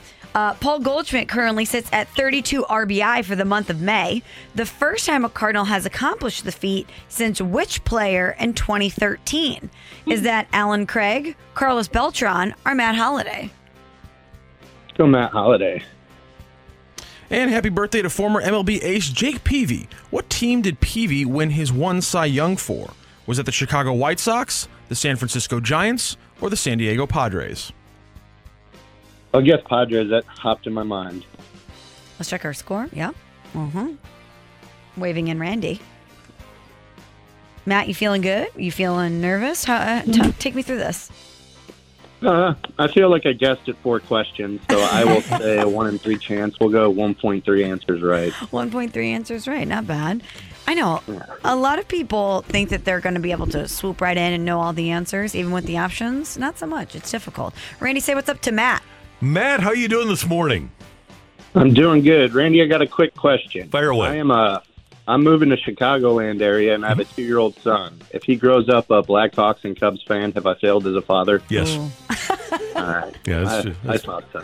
So you can see what you have to do is you are the person that guides his moral compass. Okay, you're the one that develops that.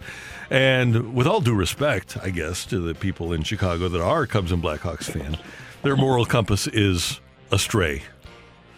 Yes. I will do my best, but I can't make him too much of an outcast. That's true. You know what, Matt, though? You got to teach him that he can't succumb to peer pressure. At every turn, there's going to be a group of people trying to convince him to do something dumb, like be a Blackhawks or a Cubs fan. You just have to teach him you can't succumb to peer pressure. Now, here's the thing. He could be a Bears fan. That's right, yeah. I've sold that to the family. I said, hey, we got a football team now. Yeah. Not the best football team, but a football team. And let me tell you something, Matt.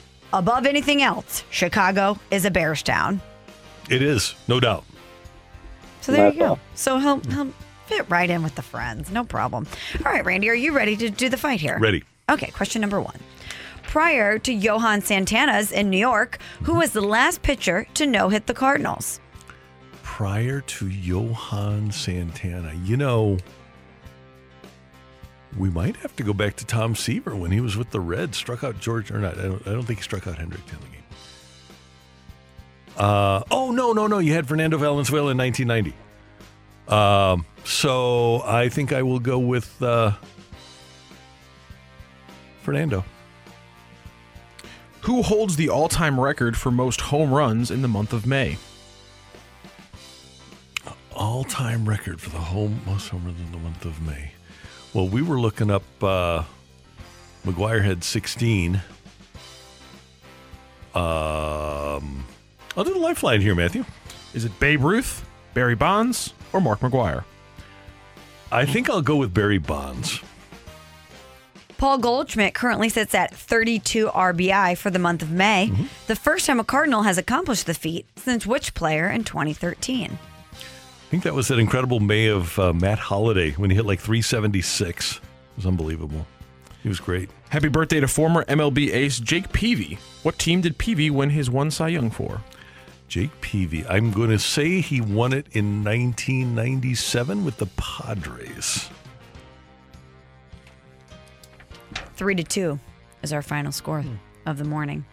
Before you came in, Randy, Matt and I were saying, Matt, producer, engineer, co-host Matt, not listener Matt. Okay. Listener Matt did not say this, just for the record.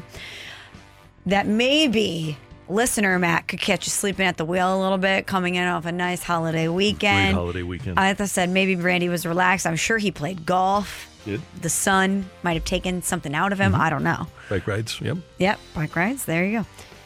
Were we correct? Was Matt able to edge Randy out on a Tuesday that is a Monday? Or did Megamind not miss a beat? Other Matt, ring the bell. Just win, baby. Matt, we misled you. He was not sleeping. He beat you 3-2. It was very close, though. Great work. Thank you. It's hard to beat the best. So you all have a great day, and thanks for having me. It was a lot of fun. Thank you, and good luck in Chicago, and enjoy. It doesn't get any better than like 2, 3, 4, 5, 6. So savor these moments with your little one, okay? I will do. I enjoy it, and I don't take it for granted. Perfect. Good And to Matt, hear. just so you know, you can download the 101 ESPN app and bring us wherever you move. Already have it. Thanks, Matt. Thanks, Matt. Take care. All right, take care. Bye-bye. Good to have Matt with us on 101 ESPN. That is a difficult scenario to be presented with as a parent. Your child is going to go to school with a big group of people that are likely Cubs fans or Blackhawk fans. Your kid's going to want to fit in. You're going to have those options available to you on the television. I mean, granted, with streaming now, you can get games anywhere. You can download the Bally Sports Midwest app, listen to the Blues on 101 ESPN. There's options, but still, that's tough. Well, and it's a rivalry. I have a friend in Dallas who His kids are Blues and Cardinals fans, but it doesn't really matter because the rivalry is not that intense.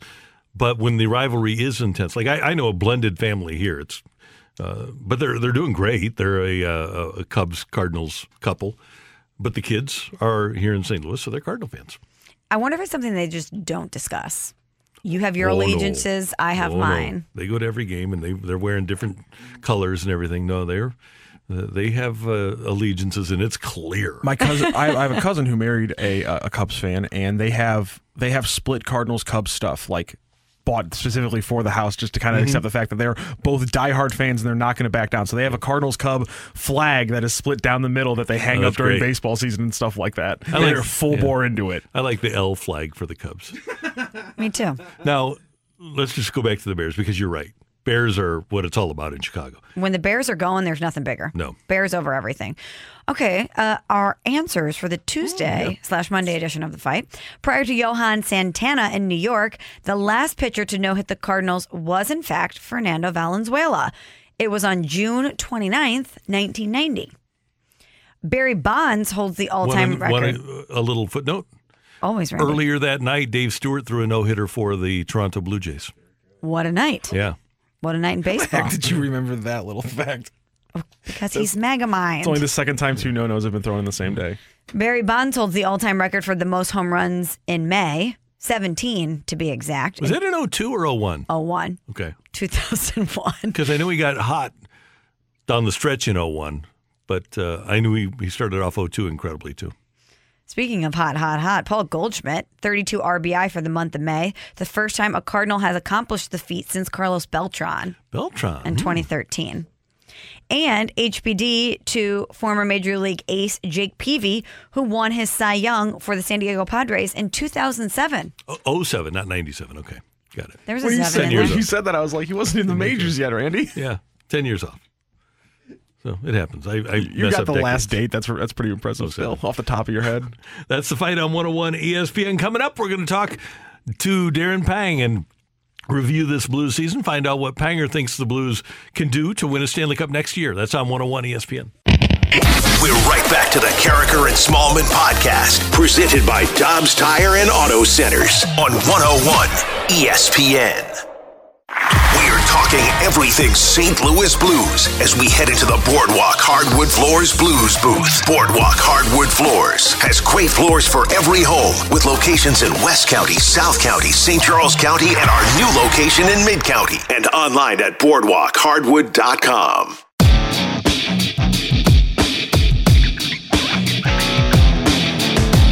Michelle Smallman, Randy Carricker. We go to the Brown and Crouppen Celebrity Line. Darren Pang joins us, as he does on Tuesdays during the hockey season here on 101 ESPN. The Blues hockey season, unfortunately, is over for 2021-2022. Panger, good morning. Good to have you with us. How you doing? Yeah, good morning. I'm doing really well. And I want to say before we started off, I really enjoyed doing this every Tuesday morning and, talking hockey, whether we recap or look ahead. So I really appreciate both your great professionalism and love of the game. So thanks for that. I know it's been a really good year. I know we're disappointed that it didn't end the right way, which is the only thing is a Stanley Cup. But all in all, boy, these fellas gave us some great hockey. They really did. I got to start with this though. The loss, the elimination occurred on Friday night. So Saturday, Sunday, Monday, holiday weekend. How many days did Darren Pang play golf? Well, you'd be surprised, but I have not played at all. Stunning. I am surprised. Yeah. I'm actually I took off the next day at around noon to Michigan, where I come for the summertime, and getting my little lake place ready here for the summertime. So I've just been kind of grinding away a little bit, and I'll be honest with you, I took a stick in the I can't remember what game it was, maybe 2 or 3. It had to be 3 at home. Vladdy Tarasenko got hit to the bench, and he kind of really my baby finger got crushed a little bit, so it's just starting to heal right now. So not whining the Blues because that's the way it is. But I'm feeling a lot better now, so I think I'm going to team up here this afternoon. Well, I'm glad, Panger, that your finger's feeling better. I remember that happening on the broadcast. But as we look back to this series between the Blues and the Avalanche, where do you think the biggest disparity was between these two teams?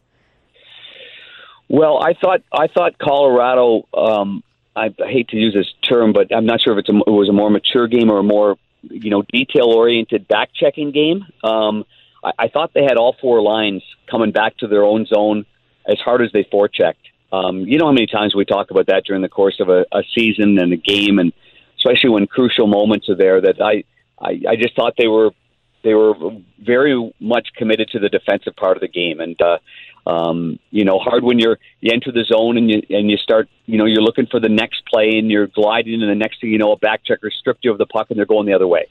So those are some of the things that I'm sure that they were really happy about there in Denver, because I thought they did a phenomenal job right there. So, I mean, that would be number one. And I think they got a lot of offense from their defense. That's an area that the Blues have always excelled at or always had the edge of. But, no team in the NHL has had more points, goals, or assists from their defensemen. I mean, it's been a remarkable year. So we knew that was going to be an issue going into the series, and certainly it was. And I guess at the end of the day, without getting too detailed, I think those would be the two main factors that I saw from ice level. Their level of compete back checking hard on pucks, and there were several times where the Blues had a chance to back check, and a simple play like not going really hard at a man, like that Erik Johnson play when he, with 6 seconds left, he gained the zone. He shouldn't have even gained the zone. But I don't think our forwards did a good enough job of back checking and putting pressure on the puck carrier during the course of the series. Panger, I kept telling Michelle during the third period, if the Blues win this game, that Ville Husso would have stolen it. And he played really well in that game. That being said, do you think the outcome would have been any different had Binnington been there? I'm not afraid to go down this direction. I think Binnington's confidence, his presence in the net was shining through, and I do personally believe that the Blues could have won with Jordan Binnington in the net. And again, you're right, not taking anything away from Ville Husso. He made some spectacular saves, but I think the one area that Colorado generated a lot of their goals from was on the rush, and I think Jordan Binnington's a pretty good goaltender on the rush. He gets on top of his crease. He doesn't back in when he's a confident goaltender. And so that's one area that I think Ville Husso will probably go to in the summertime and work on things and look at some of the goals that he gave up. And the other part was, quite frankly, the breakout. I mean, the Blues broke the puck out like so much better, because we know that Jordan Binnington's not only good on the forehand, but he's also good at breaking things up and alleviating some pressure by going to his backhand. So I think our defensemen, we're really getting into a really good groove with Jordan Binnington, peeling off the boards and getting out without getting touched, basically, without getting hit very hard. And it all did change when Billy went in there. He usually dumps the puck around his forehand. I thought Colorado did a good job of going right to that D, and as soon as that puck was on the D shin pad or skate or stick, that D was getting thumped a little bit. So, yes, I do believe there would be a difference. So frustrating to think about. Well, Panger, as we turn the page and look into the offseason, if you were sitting in Doug Armstrong's chair, what would be your number one priority? Whether it's working out a contract with somebody that's currently on the team or improving an aspect of the team, what would be number one on your list? Yeah, Army boy. He's a pretty slick maneuver there, and he pulls off moves like last year when he traded for Pavel Buchnevich. I mean, nobody saw that type of trade coming, and that's why Doug Armstrong's the best manager in the business, because of how he does things and how slick he is at doing things. But I guess number one, you have to look at all your UFAs. You have to look at the players that whether it be a Nick Leddy that you got from a trade. What are Nick Leddy's thoughts? I know Army doesn't like trading for players and giving up assets, which he did, without having that player sign for 2 or 3 or 4 more years after that. So you look at that situation.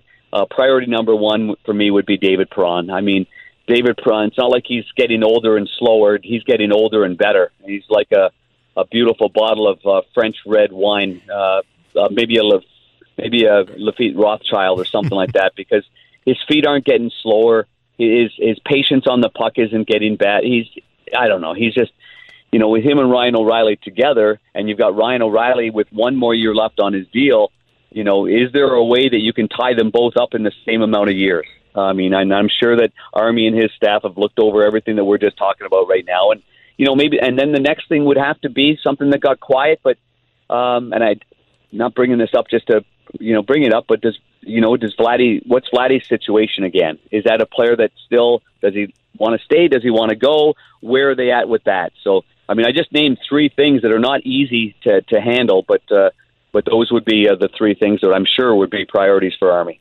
Pinger, I want to stick with David Perron there for just a second. As you mentioned, he is aging like a fine wine on the ice, but how important is David Perron to the culture of the St. Louis Blues? Very, very important, Michelle. I mean, he's matured in such an incredible way. I mean, when I first got here in 2009, he was just he was really just a kid getting through Andy Murray's demands of him not wearing white skates. Some of the plays that he made back in the early days was that of a kid that just played 1 year of major junior A hockey. And now I watch him, the way he answers questions with the media, the way he handles things, the demands that he puts on himself in practice. He and Ryan O'Reilly set the tone. They're on the ice early. They're kind of like assistant coaches and director of player development. So he and Ryan O'Reilly could probably go to Army and say, look, the salary, we'll work on the salary, but then we might need extra fishnagels here for all the other stuff we do. Because, boy, they just set such a good, positive tone. And if you're a young kid, a young drafted pick like a Jake Neighbors or a Zach Bolduc, who was a first rounder a couple of years ago, you want these young players on the ice with those two every day to learn the game and to be prepared to play the game the correct way.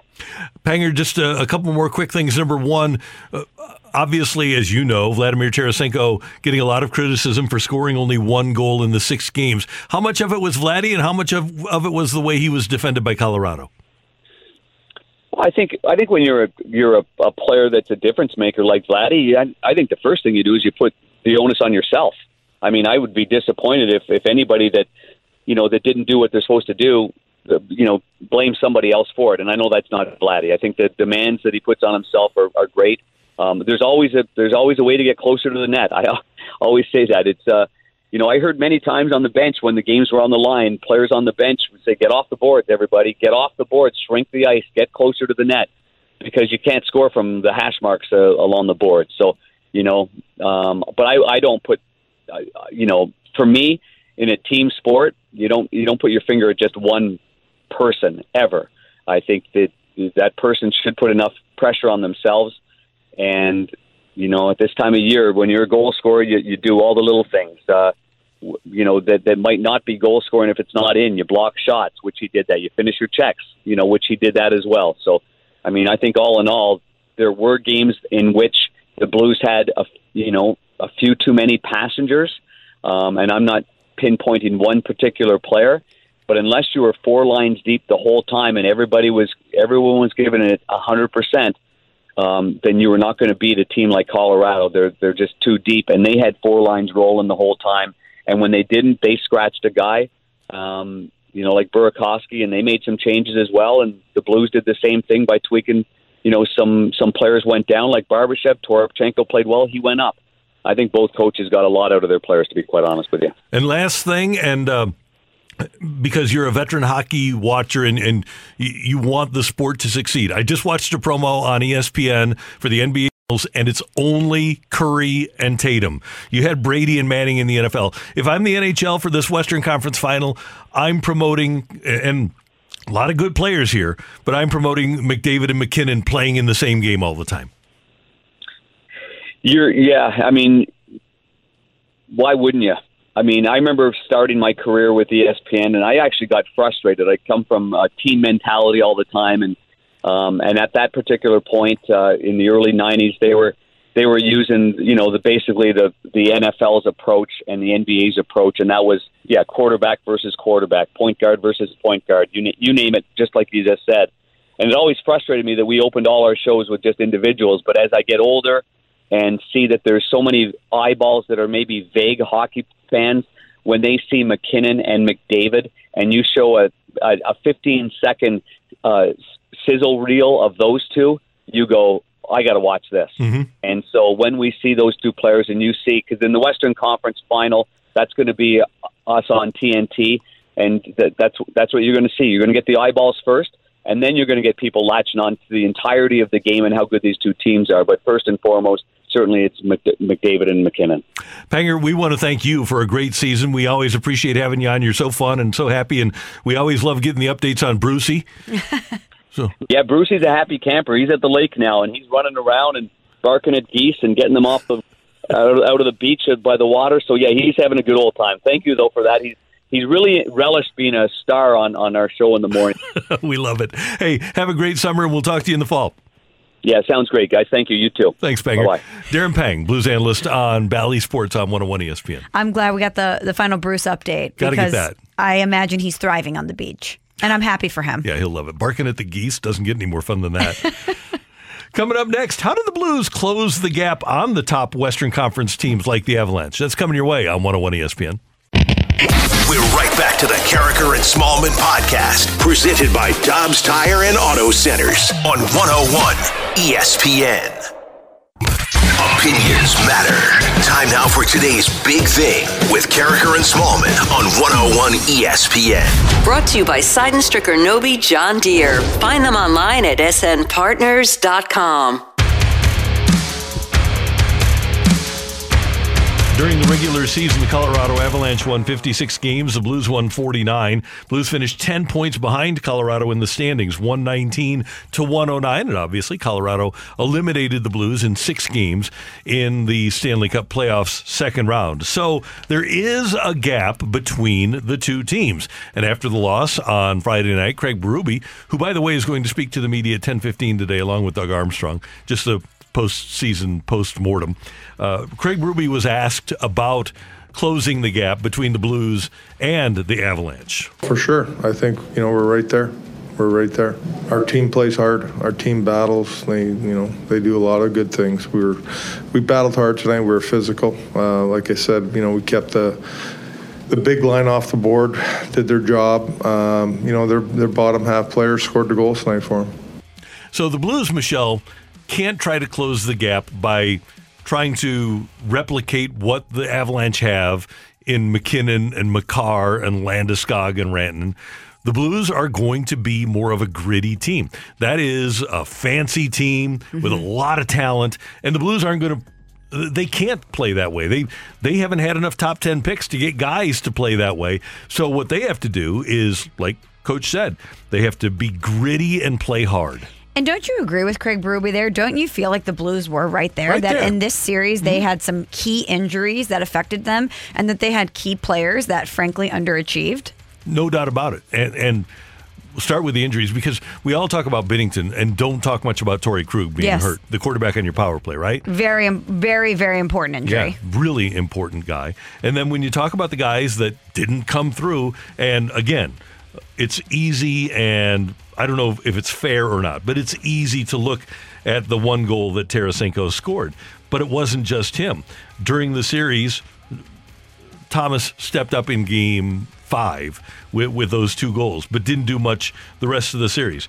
Buchnevich, I give him a pass. And by the way, he had 7 points. He had a goal and 6 assists. But it was his first playoff ever in the National Hockey League.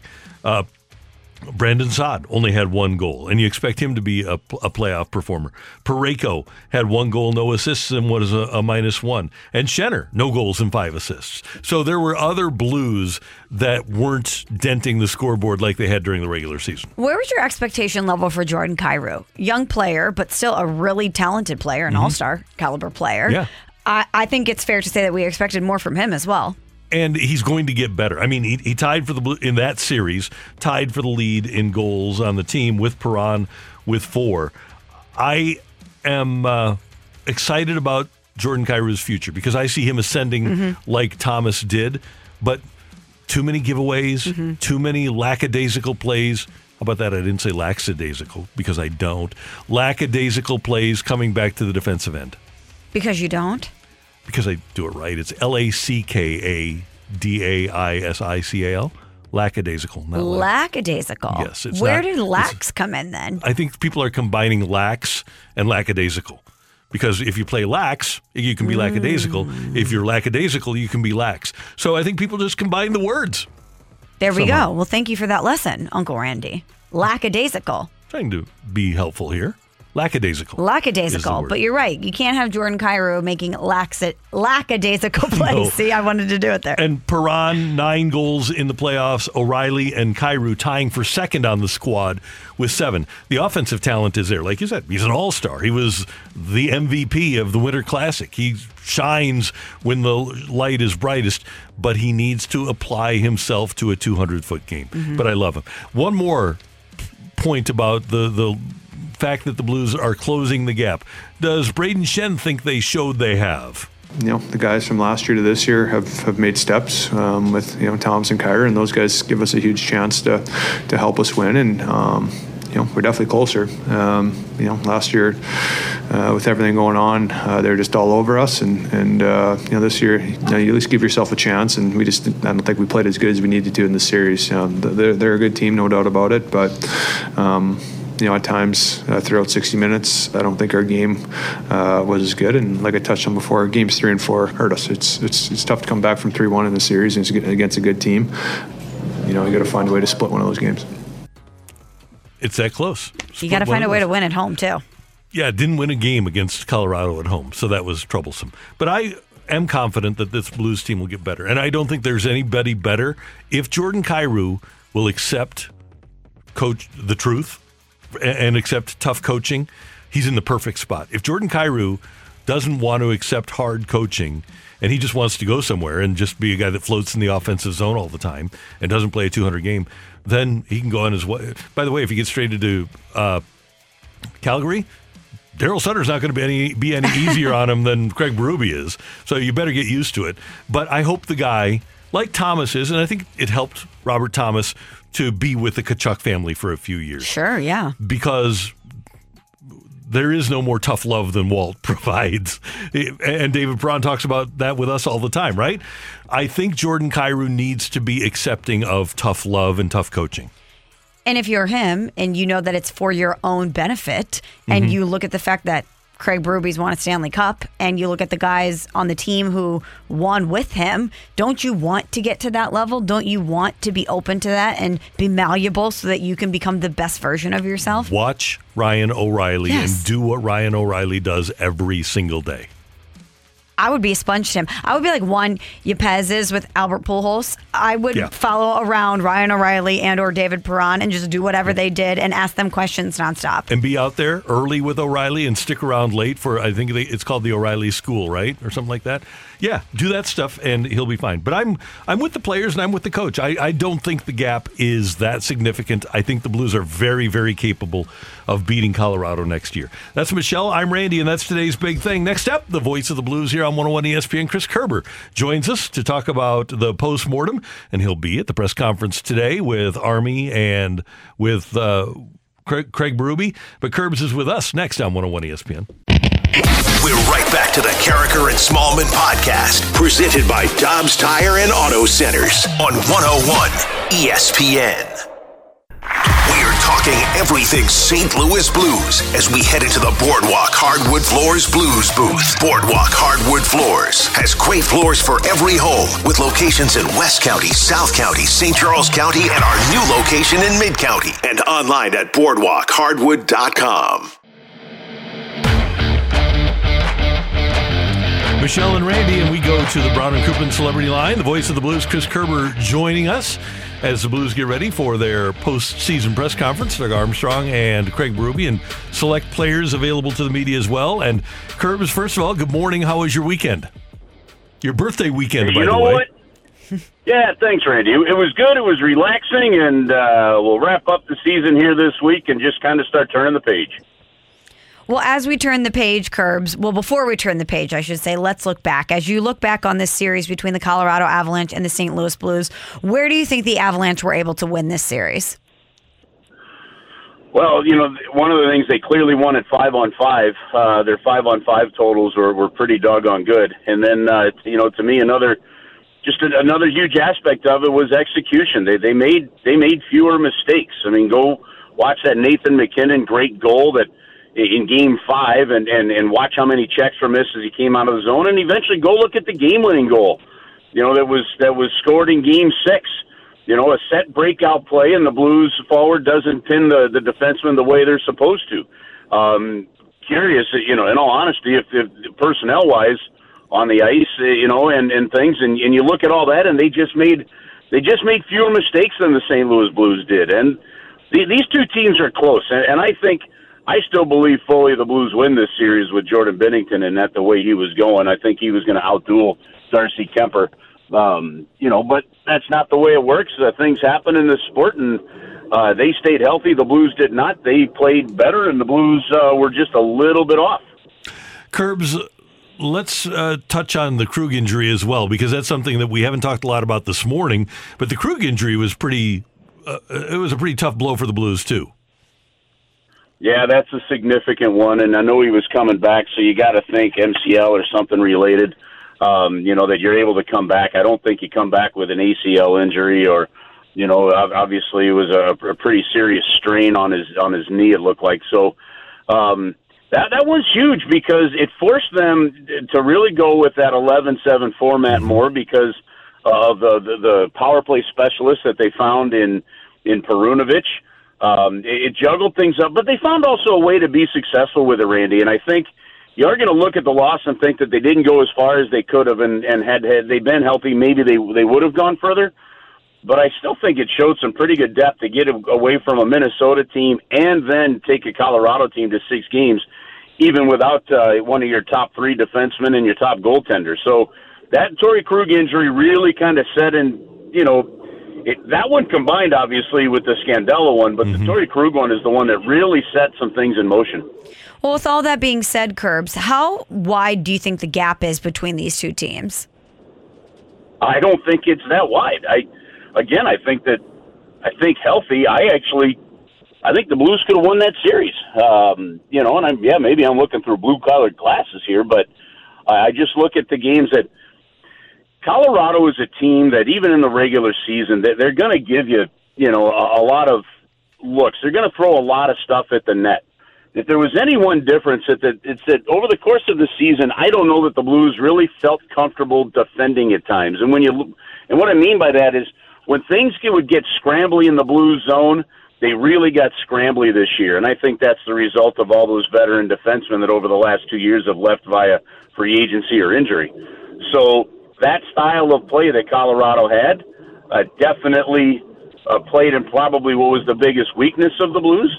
But having said that, I don't know that the gap is all that different. There's a stat the NHL put out yesterday, and with the Rangers moving on, it's like the first time in 30 years that all 4 teams that are in the conference finals or the semifinals have a first overall pick on their team. And you think of something like that, and you're like, okay, that means that there's been plenty of teams that have made it, obviously, to the conference finals that have not had first overall picks. And so I just think the way this team is built, the depth of this team, the quality of the players on this team, I don't think the gap is all that big. What I do, honestly, like just a pure hockey fan in me, just the absolute pure, and maybe I should even qualify this as saying somewhat irresponsible hockey fan in me is we almost, had we had a Claude Lemieux, Chris Draper moment in this series, whether it be with Kadri or whomever, right? Because of how good Colorado is, and I think are going to be for a while, and because of how good the Blues are, and I think are going to be for a while, I think that this had the opportunity with a little nastiness and a little blood drawn to be able to rival some of the nastiness of that series between Colorado and Detroit from 20 or 30 years ago. Well, 24 years ago. That would have been fun. No kidding, wouldn't it? Okay, if you're going to do, here's the thing. If you're going to do divisional playoffs and you're going to do a divisional heavy schedule, we need a little bit more of that nastiness in there. And maybe we see that continue to grow now after back-to-back seasons with playoff series between these two teams. Yeah. Hey, Curbs, obviously it'll be a busy off-season for Doug Armstrong. But everybody we've talked to today, and I just want to see if you're buying in here too, everybody seems to think that the number one priority has to be bringing David Perron back. Is that your first move? I think it's the easiest no-brainer move, absolutely. I've been thinking about this for a while here. I don't know where you're going to go find a player at that price level that has the the under one, the pride of wearing that blue note, which I think this kind of thing matters, especially, you know, when you're in a window here. And frankly, I mean, he's clearly played himself still as one of your top 3 forwards on this team. So I also think that if you sign him to a 3-year deal, there is a chance that at the end of that 3-year deal, if he stays healthy and the Blues remain good, that we're potentially talking about retiring another number. I really believe that. I wouldn't be surprised, Curbs. He's meant a lot to this franchise. He's a champion. I'm with you. I think it's an absolute no-brainer. Outside of David Perron or maybe an internal contract to worry about, is there an external move that you'd be looking to make if you were Doug Armstrong? Well, I said this with you guys on the post-game show, and I just... my philosophy that of what you need to stay in that competitive, that championship window that I believe the Blues are still in. And because I think if you solidify your defense a little bit, I don't know that you have that within the organization. Okay, so I think there might be a move to go out there, you know, and find an upgrade defensively, even if it is more of a veteran defenseman. As good as Calle Rosen was, right, there's the veteran nature of, say, a Carl Gunnarsson that is just that much better. So that to me is on one thing. The other side of it is look, Jake Neighbors is going to come in. Alexander Bolduc is still playing. We haven't seen much of him, obviously, except for training camp, you know, but there may be another terrific young talent. But I don't think youth wins in the National Hockey League. Okay, so if you're going to go with a young guy or two to fill in some holes because of a salary cap, you're going to make some errors. I mean, look, we've seen the growth of Jordan Binnington, and of Jordan Kyrou, and this is a great example of that. You know, on the ice for those 2 goals I mentioned earlier, like you've got to get in there, you've got to be on the ice to make those mistakes, you got to be on there to learn from them, you know, but it can cost you games. And so, is there a move with whether it be a Jake Neighbors or an Alexander Bolduc, one of the goaltenders that the Blues has that could end up winning a Calder Cup in Springfield this year, and you can actually upgrade a position. And Randy, you'll appreciate it. It's sort of like Howard Balzer used to say. You know, sometimes trading a draft pick to get a 4th-year player that's proven and you've already gone through some experiences can help you speed things up. And so long-winded way, Michelle, I kind of think that I think there's probably 1, if not 2 moves that the Blues probably would have to look at to really kind of keep them from an experience level in that championship window. Curbs, always great to hear your voice. Thanks so much for the time. We do appreciate it. We will talk to you soon. And again, belated happy birthday. All right, guys. Hey, thank you so much. And we'll talk to you guys next week. You bet. See you later. That is the voice of the Blues here on 101 ESPN. Chris Kerber. Always good to have Curbs with us, normally on Monday, but yesterday we weren't here. Always good to talk to you might have heard our voices. Oh, yeah. Best of. But they were called disembodied voices yesterday. We were with you, but we weren't with you. Exactly. Coming up next, you're killing me, Smalls, on 101 ESPN. We're right back to the Carricker and Smallman podcast, presented by Dobbs Tire and Auto Centers on 101 ESPN. What's totally killing Smalls right now? You're killing me, Smalls. You're killing me, Smalls, with Michelle Smallman on 101 ESPN. Brought to you by Mobile on the Run. On the Run is your summertime snack and sip store. It is time now for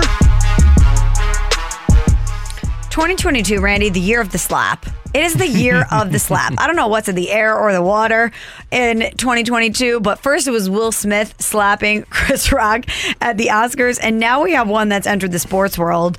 If you haven't heard about this over the weekend, first of all, where were you? Maybe you were at the lake relaxing and not checking your phone, but we'll get you up to speed. But Tommy Pham slapped Jock Peterson. The Reds and Giants were squaring off in a 3-game series, but no one's talking about the outcome of the game. Everyone is talking about the Tommy Pham slap. So this happened on the 27th. There's video actually of the slap that's out there. It was before the game in the outfield. Tommy Pham approaches Jock Peterson. It looks like there's a little bit of jawing back and forth, not much, before he open palm slaps him in the face. And if you've seen the video, it's far away, Randy. The vantage point is pretty far away, but you can see how violently Jock Peterson moves his head. I almost thought that Tommy Pham might have knocked a tooth out. because there's something that goes spraying almost. But of course, this got a lot of attention. People were wondering what happened. Had to be something really, really serious. Absolutely. Why would Tommy Pham just unload on Jock Peterson like this? So Jock Peterson made himself available to the media after the game on the 27th, and he was asked, why did Tommy Pham slap you, bro? And here is what Jock Peterson had to say.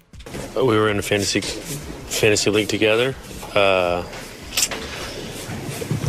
I put a player on the injured reserve when they were listed as out, and added another player. And then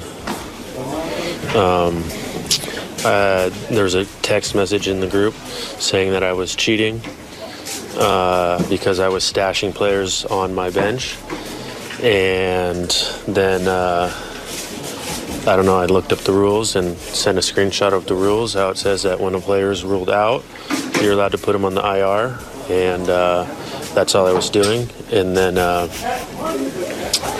it just so happened that he had a player, Jeff Wilson, who was out, and he had him on the IR, and I said, you literally have the same thing on your team, on your bench. And then I guess he was in 2 leagues, and in one of them he was on the IR, and one of them he wasn't. So maybe that was a confusion. But on the ESPN league we were in, it was listed as out. So it's like it feels very similar to what I did. And that was basically all of it. There's not much more to it. I get it. Fantasy football, IR, Jeff Wilson. 2 years ago. 2 years ago.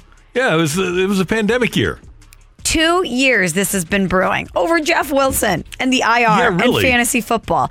So then, of course, Tommy Pham was asked about this, and he says there's more to the story. He says that Jock Peterson, quote, said some disrespectful bleep about the Padres, which was the team that Tommy Pham was on at the time, and that Jock Peterson bleeped with his money. So he said some disrespectful stuff about the team that Tommy Pham was on and also bleeped with his money. So the next day, after the game, Jock Peterson makes himself available again outside his locker, and he's asked about the disrespectful stuff that he might have said about the Padres. Here's what Jock Peterson had to say the next day. Yeah, I saw that.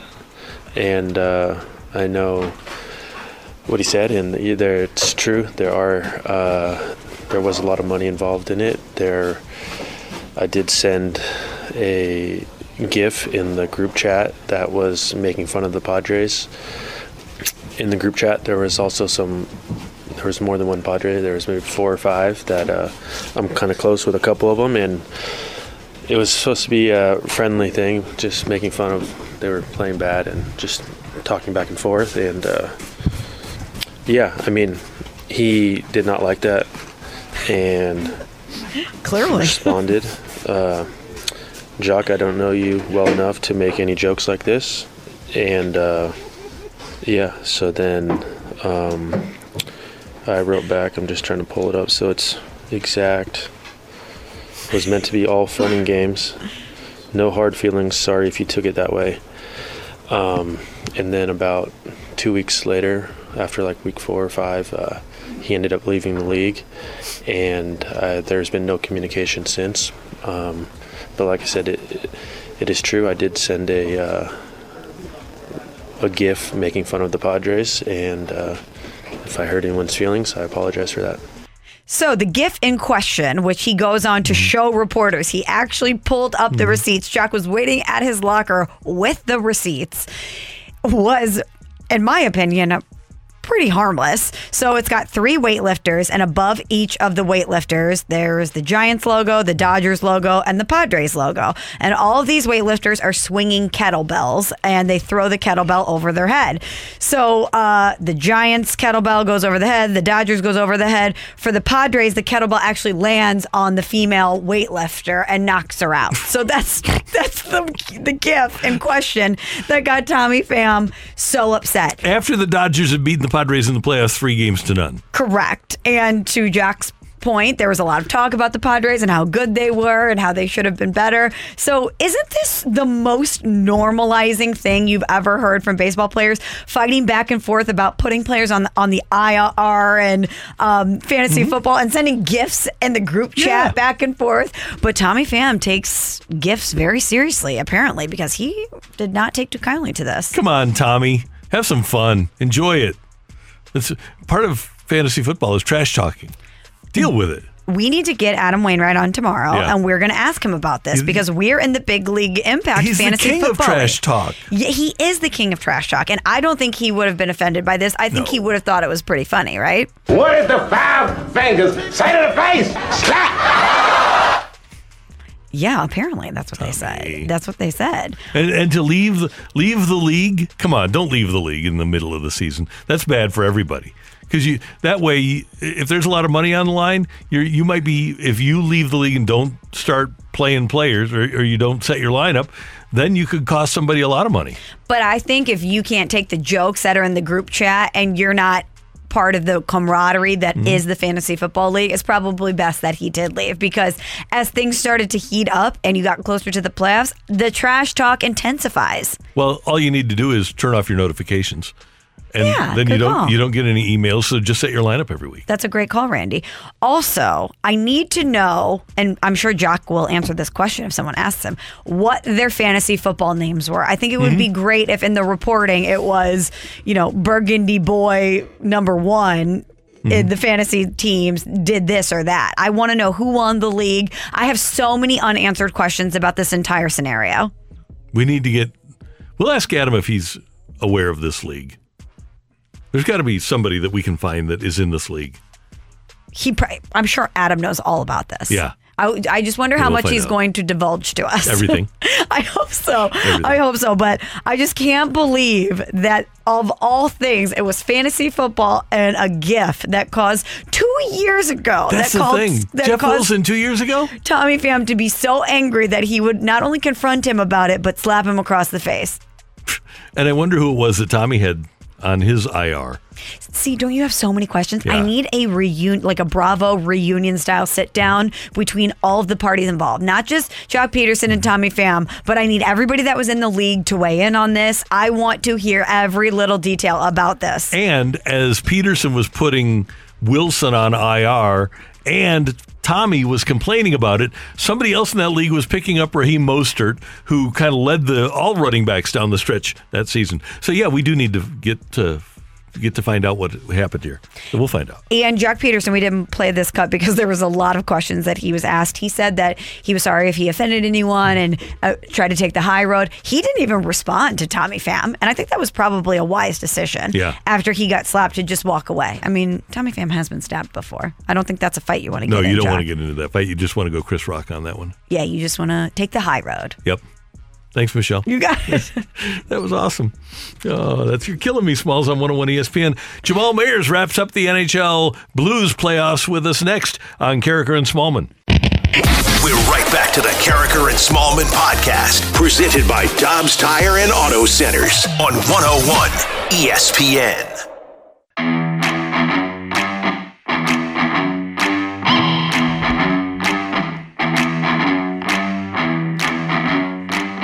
Carricker and Smallman on 101 ESPN, and Jamal Mayers was kind enough to join us after every Blues playoff game in 2022, the season over, after falling in 6 to the Colorado Avalanche, losing in the final 5 seconds on Friday night in Game 6. And Jamal Mayers joins us on the Brown and Crouppen Celebrity Line. Good morning, sir. How you doing? I'm doing well. How are you? Everything's good. Have you ever been involved in a heartbreaker like that? Oh, no, I haven't, and I can't even imagine at that point, with 20 seconds left, you're thinking, okay, let's collect ourselves. Let's be grateful for the ability to do what we've done, to be able to force this to overtime, and then all of a sudden, what seems like an innocent play along the boards, and next thing you know, it's 5 seconds left, your season's over. I can't even imagine. So tough. Well, Jamal, as the Blues players reflect back on this series, what do you think is going to keep them up at night? What area of this series do you think they wish they would have done better? Well, I mean, anytime you don't win, I think there's a moment of reflection. I think that, unfortunately, the way that it works, you have to go through some scar tissue. They have a ton of experience, but you look at the younger players in their lineup, Torpchenko, you look at up front, obviously you've got Robert Thomas and Jordan Kyrou.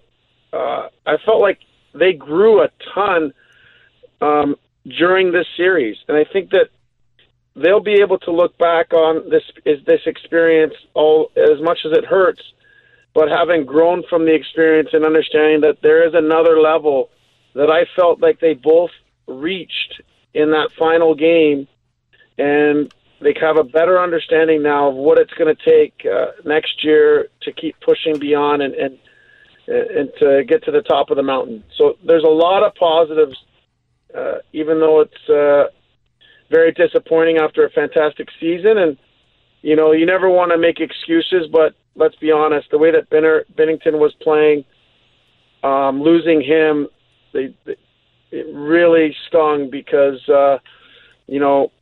he was playing so well, and it just was unfortunate that he ended up getting hurt. And, kudos to Husso. He went in there and played well, but you felt like Binnington was really locked in.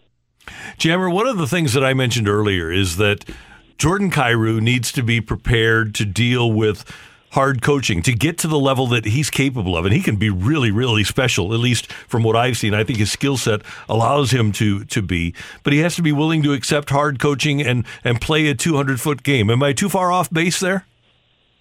No, I think you're right. I think the message is clearly there. I think the good thing about this coaching staff is that they all played. So it's not like he can dismiss any of their concerns or coaching. And the reality is that I'm certain that all of these coaches have done a great job of getting to know Jordan and understanding that you have to know the person first to be able to pull on these younger players.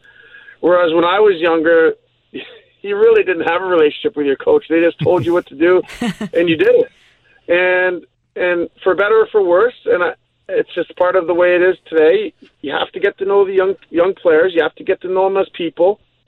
And versus the way I equate it is this: it's instead of like disciplining young players, you're more like you disappointed me kind of thing, like a father figure. So, I think at the end of the day, he wants to get better. He wants to reach that mountain and see what his true potential can be in those big moments. And I think he took a step in the right direction. Jamal, as we've gone through the list of things to do in the offseason today, everyone we've spoken to has pretty much agreed that David Perron is on number one on the priority list for Doug Armstrong, and that it's really important to bring him back to this Blues team. Do you agree with that? I do. I think the number has to be right. Obviously, I think that Perry's one of the few players, and I've said this to him personally, is that his skill set matched up perfectly in the length of his career for how the game's rules evolved. He was such a supremely skilled player, undersized by a lot of standards when he started, didn't have as much of an offensive upside point-wise at the beginning of his career, but as the rules evolved, as he began to understand where he can take advantage and use the width of the ice and use his skill set, became a much more stronger player along the wall, has a great one-timer, worked on his game, continue to evolve. He's shown that he can continue to get better. Most players get worse as they get older. He seems to have gotten better. And I also don't think you can understate the value and the chemistry that has with his line mates in O'Reilly and Saad, but also the example he sets and the way that he's a professional and the way he prepares, shows up, practice habits. All those things are great lessons and great to see it. It's one thing to say it, and it's another thing for these younger players to come in and watch Perry be such a professional and still be able to contribute offensively. Jamal Mayer is with us on 101 ESPN. And Jamal, I go back to the 2007-2008 Blues, and 33-year-old Jamal Mayers was teammates with 19-year-old David Perron. How much fun is it for you to see a guy blossom like that and become what he has become, what you just described? Oh, it's amazing. I think it's a testament to him, to his, because a lot of people would have folded under the peer pressure he got for wearing his white skates and tinted visor. And I think Kovalev was his favorite player, so everything he did, mannerism-wise, stick-wise, was all Kovalev. And understanding that there's much more to the game and becoming more responsible defensively, being able to be responsible and kill penalties. And I'll tell you what, a 19-year-old Dave Perron could not kill a penalty. And, he always had that skill. He always had the desire to get better. And a lot of people forget, this is a kid who played, I believe, only 1 year of major junior. He was a relatively late bloomer. At 16, was playing midget hockey. The next year ended up playing major junior only one season, and then the next season he was in the NHL. And so very, very proud of the career he's had. He's certainly not even close to being done, and he's managed to keep himself in great shape. And you know what? At the end of the day, he's a guy who's a leader on that team and has been for a few years now. Jamal, we really do appreciate your work with us during the course of the postseason, and you're going to have a busy summer. Tell folks about how they can get involved with Jamal Mayer's summer camps. Yeah, I've got some camps, some limited spots available. You can check it out at Jamal Mayers _hockey skills. And, we work with kids, basically. Everyone has a puck, skating, edges, all that stuff that makes it fun, but trying to create opportunities for them to create offense, getting inside the dots and having fun while we do it. And honestly, it's just been a labor of love that's kind of just fell upon me, working with kids and working with my son and his teammates, and it's kind of evolved from that. But I'm excited for the 3 weeks of camp. There's 1 week is June 6th to 10th. The second week's July 25th to the 29th. And the final week of the summer is August 8th to 12th. So check it out online, check it out on Instagram, and follow the links, and you can get more information. Appreciate your help, and we'll see you soon. Thanks, Jamal. Thank you. Take care. Jamal Mayers, former Blue, great member of the Blues alumni, joining us here on 101 ESPN. Great work today by our producer-engineer, Matthew Rocchio. After 3 days off, man, you handled it really well. You just came back like it was nothing. I mean, after you had that fight win, I had to lock in and finish out the show strong. I just step up. Good job. Thank you, Michelle. This was fun. And we eased back into it pretty well, I thought. Well, I don't want to say it was an easy Tuesday because we did have to talk about the Blues getting bounced from the playoffs, but it was a seamless return. We'll put it that way. Guess what tomorrow is? Hump day. It is. Hump day. We thank you for tuning in, texting in, and being a part of the show. We've got a balloon party with T-Mac and Ajax coming up for all of us. Thanks for tuning in, texting in, and being a part of the show till tomorrow morning at 7.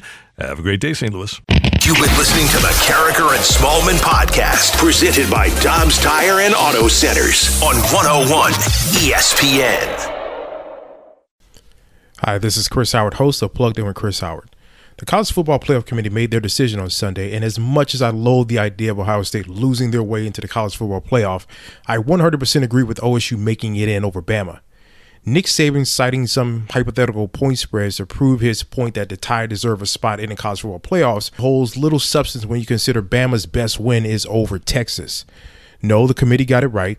TCU had a great season with far more ranked wins than Bama and didn't deserve to lose their spot after playing a surging Kansas State in a championship game.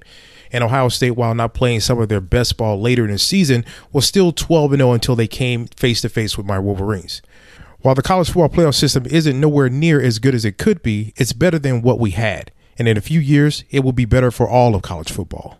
Hi, this is Chris Howard, host of Plugged In with Chris Howard. Get the latest odds and trends for every professional and amateur league out there. From football to basketball to soccer and esports, we've got it all at betonline.net. And if you love sports podcasts, you can find those at BetOnline as well. And don't forget BetOnline for the NHL, MMA, boxing, and golf. Head to the website today or use your mobile device to learn more. BetOnline, where the game starts. Hey, hon, what you doing with your phone? Do flowers have best friends? I don't know. Hey, look. Whoa. Some answers can only be found in nature. Discover the unsearchable. Visit discovertheforest.org to find a trail near you. Brought to you by the United States Forest Service and the Ad Council.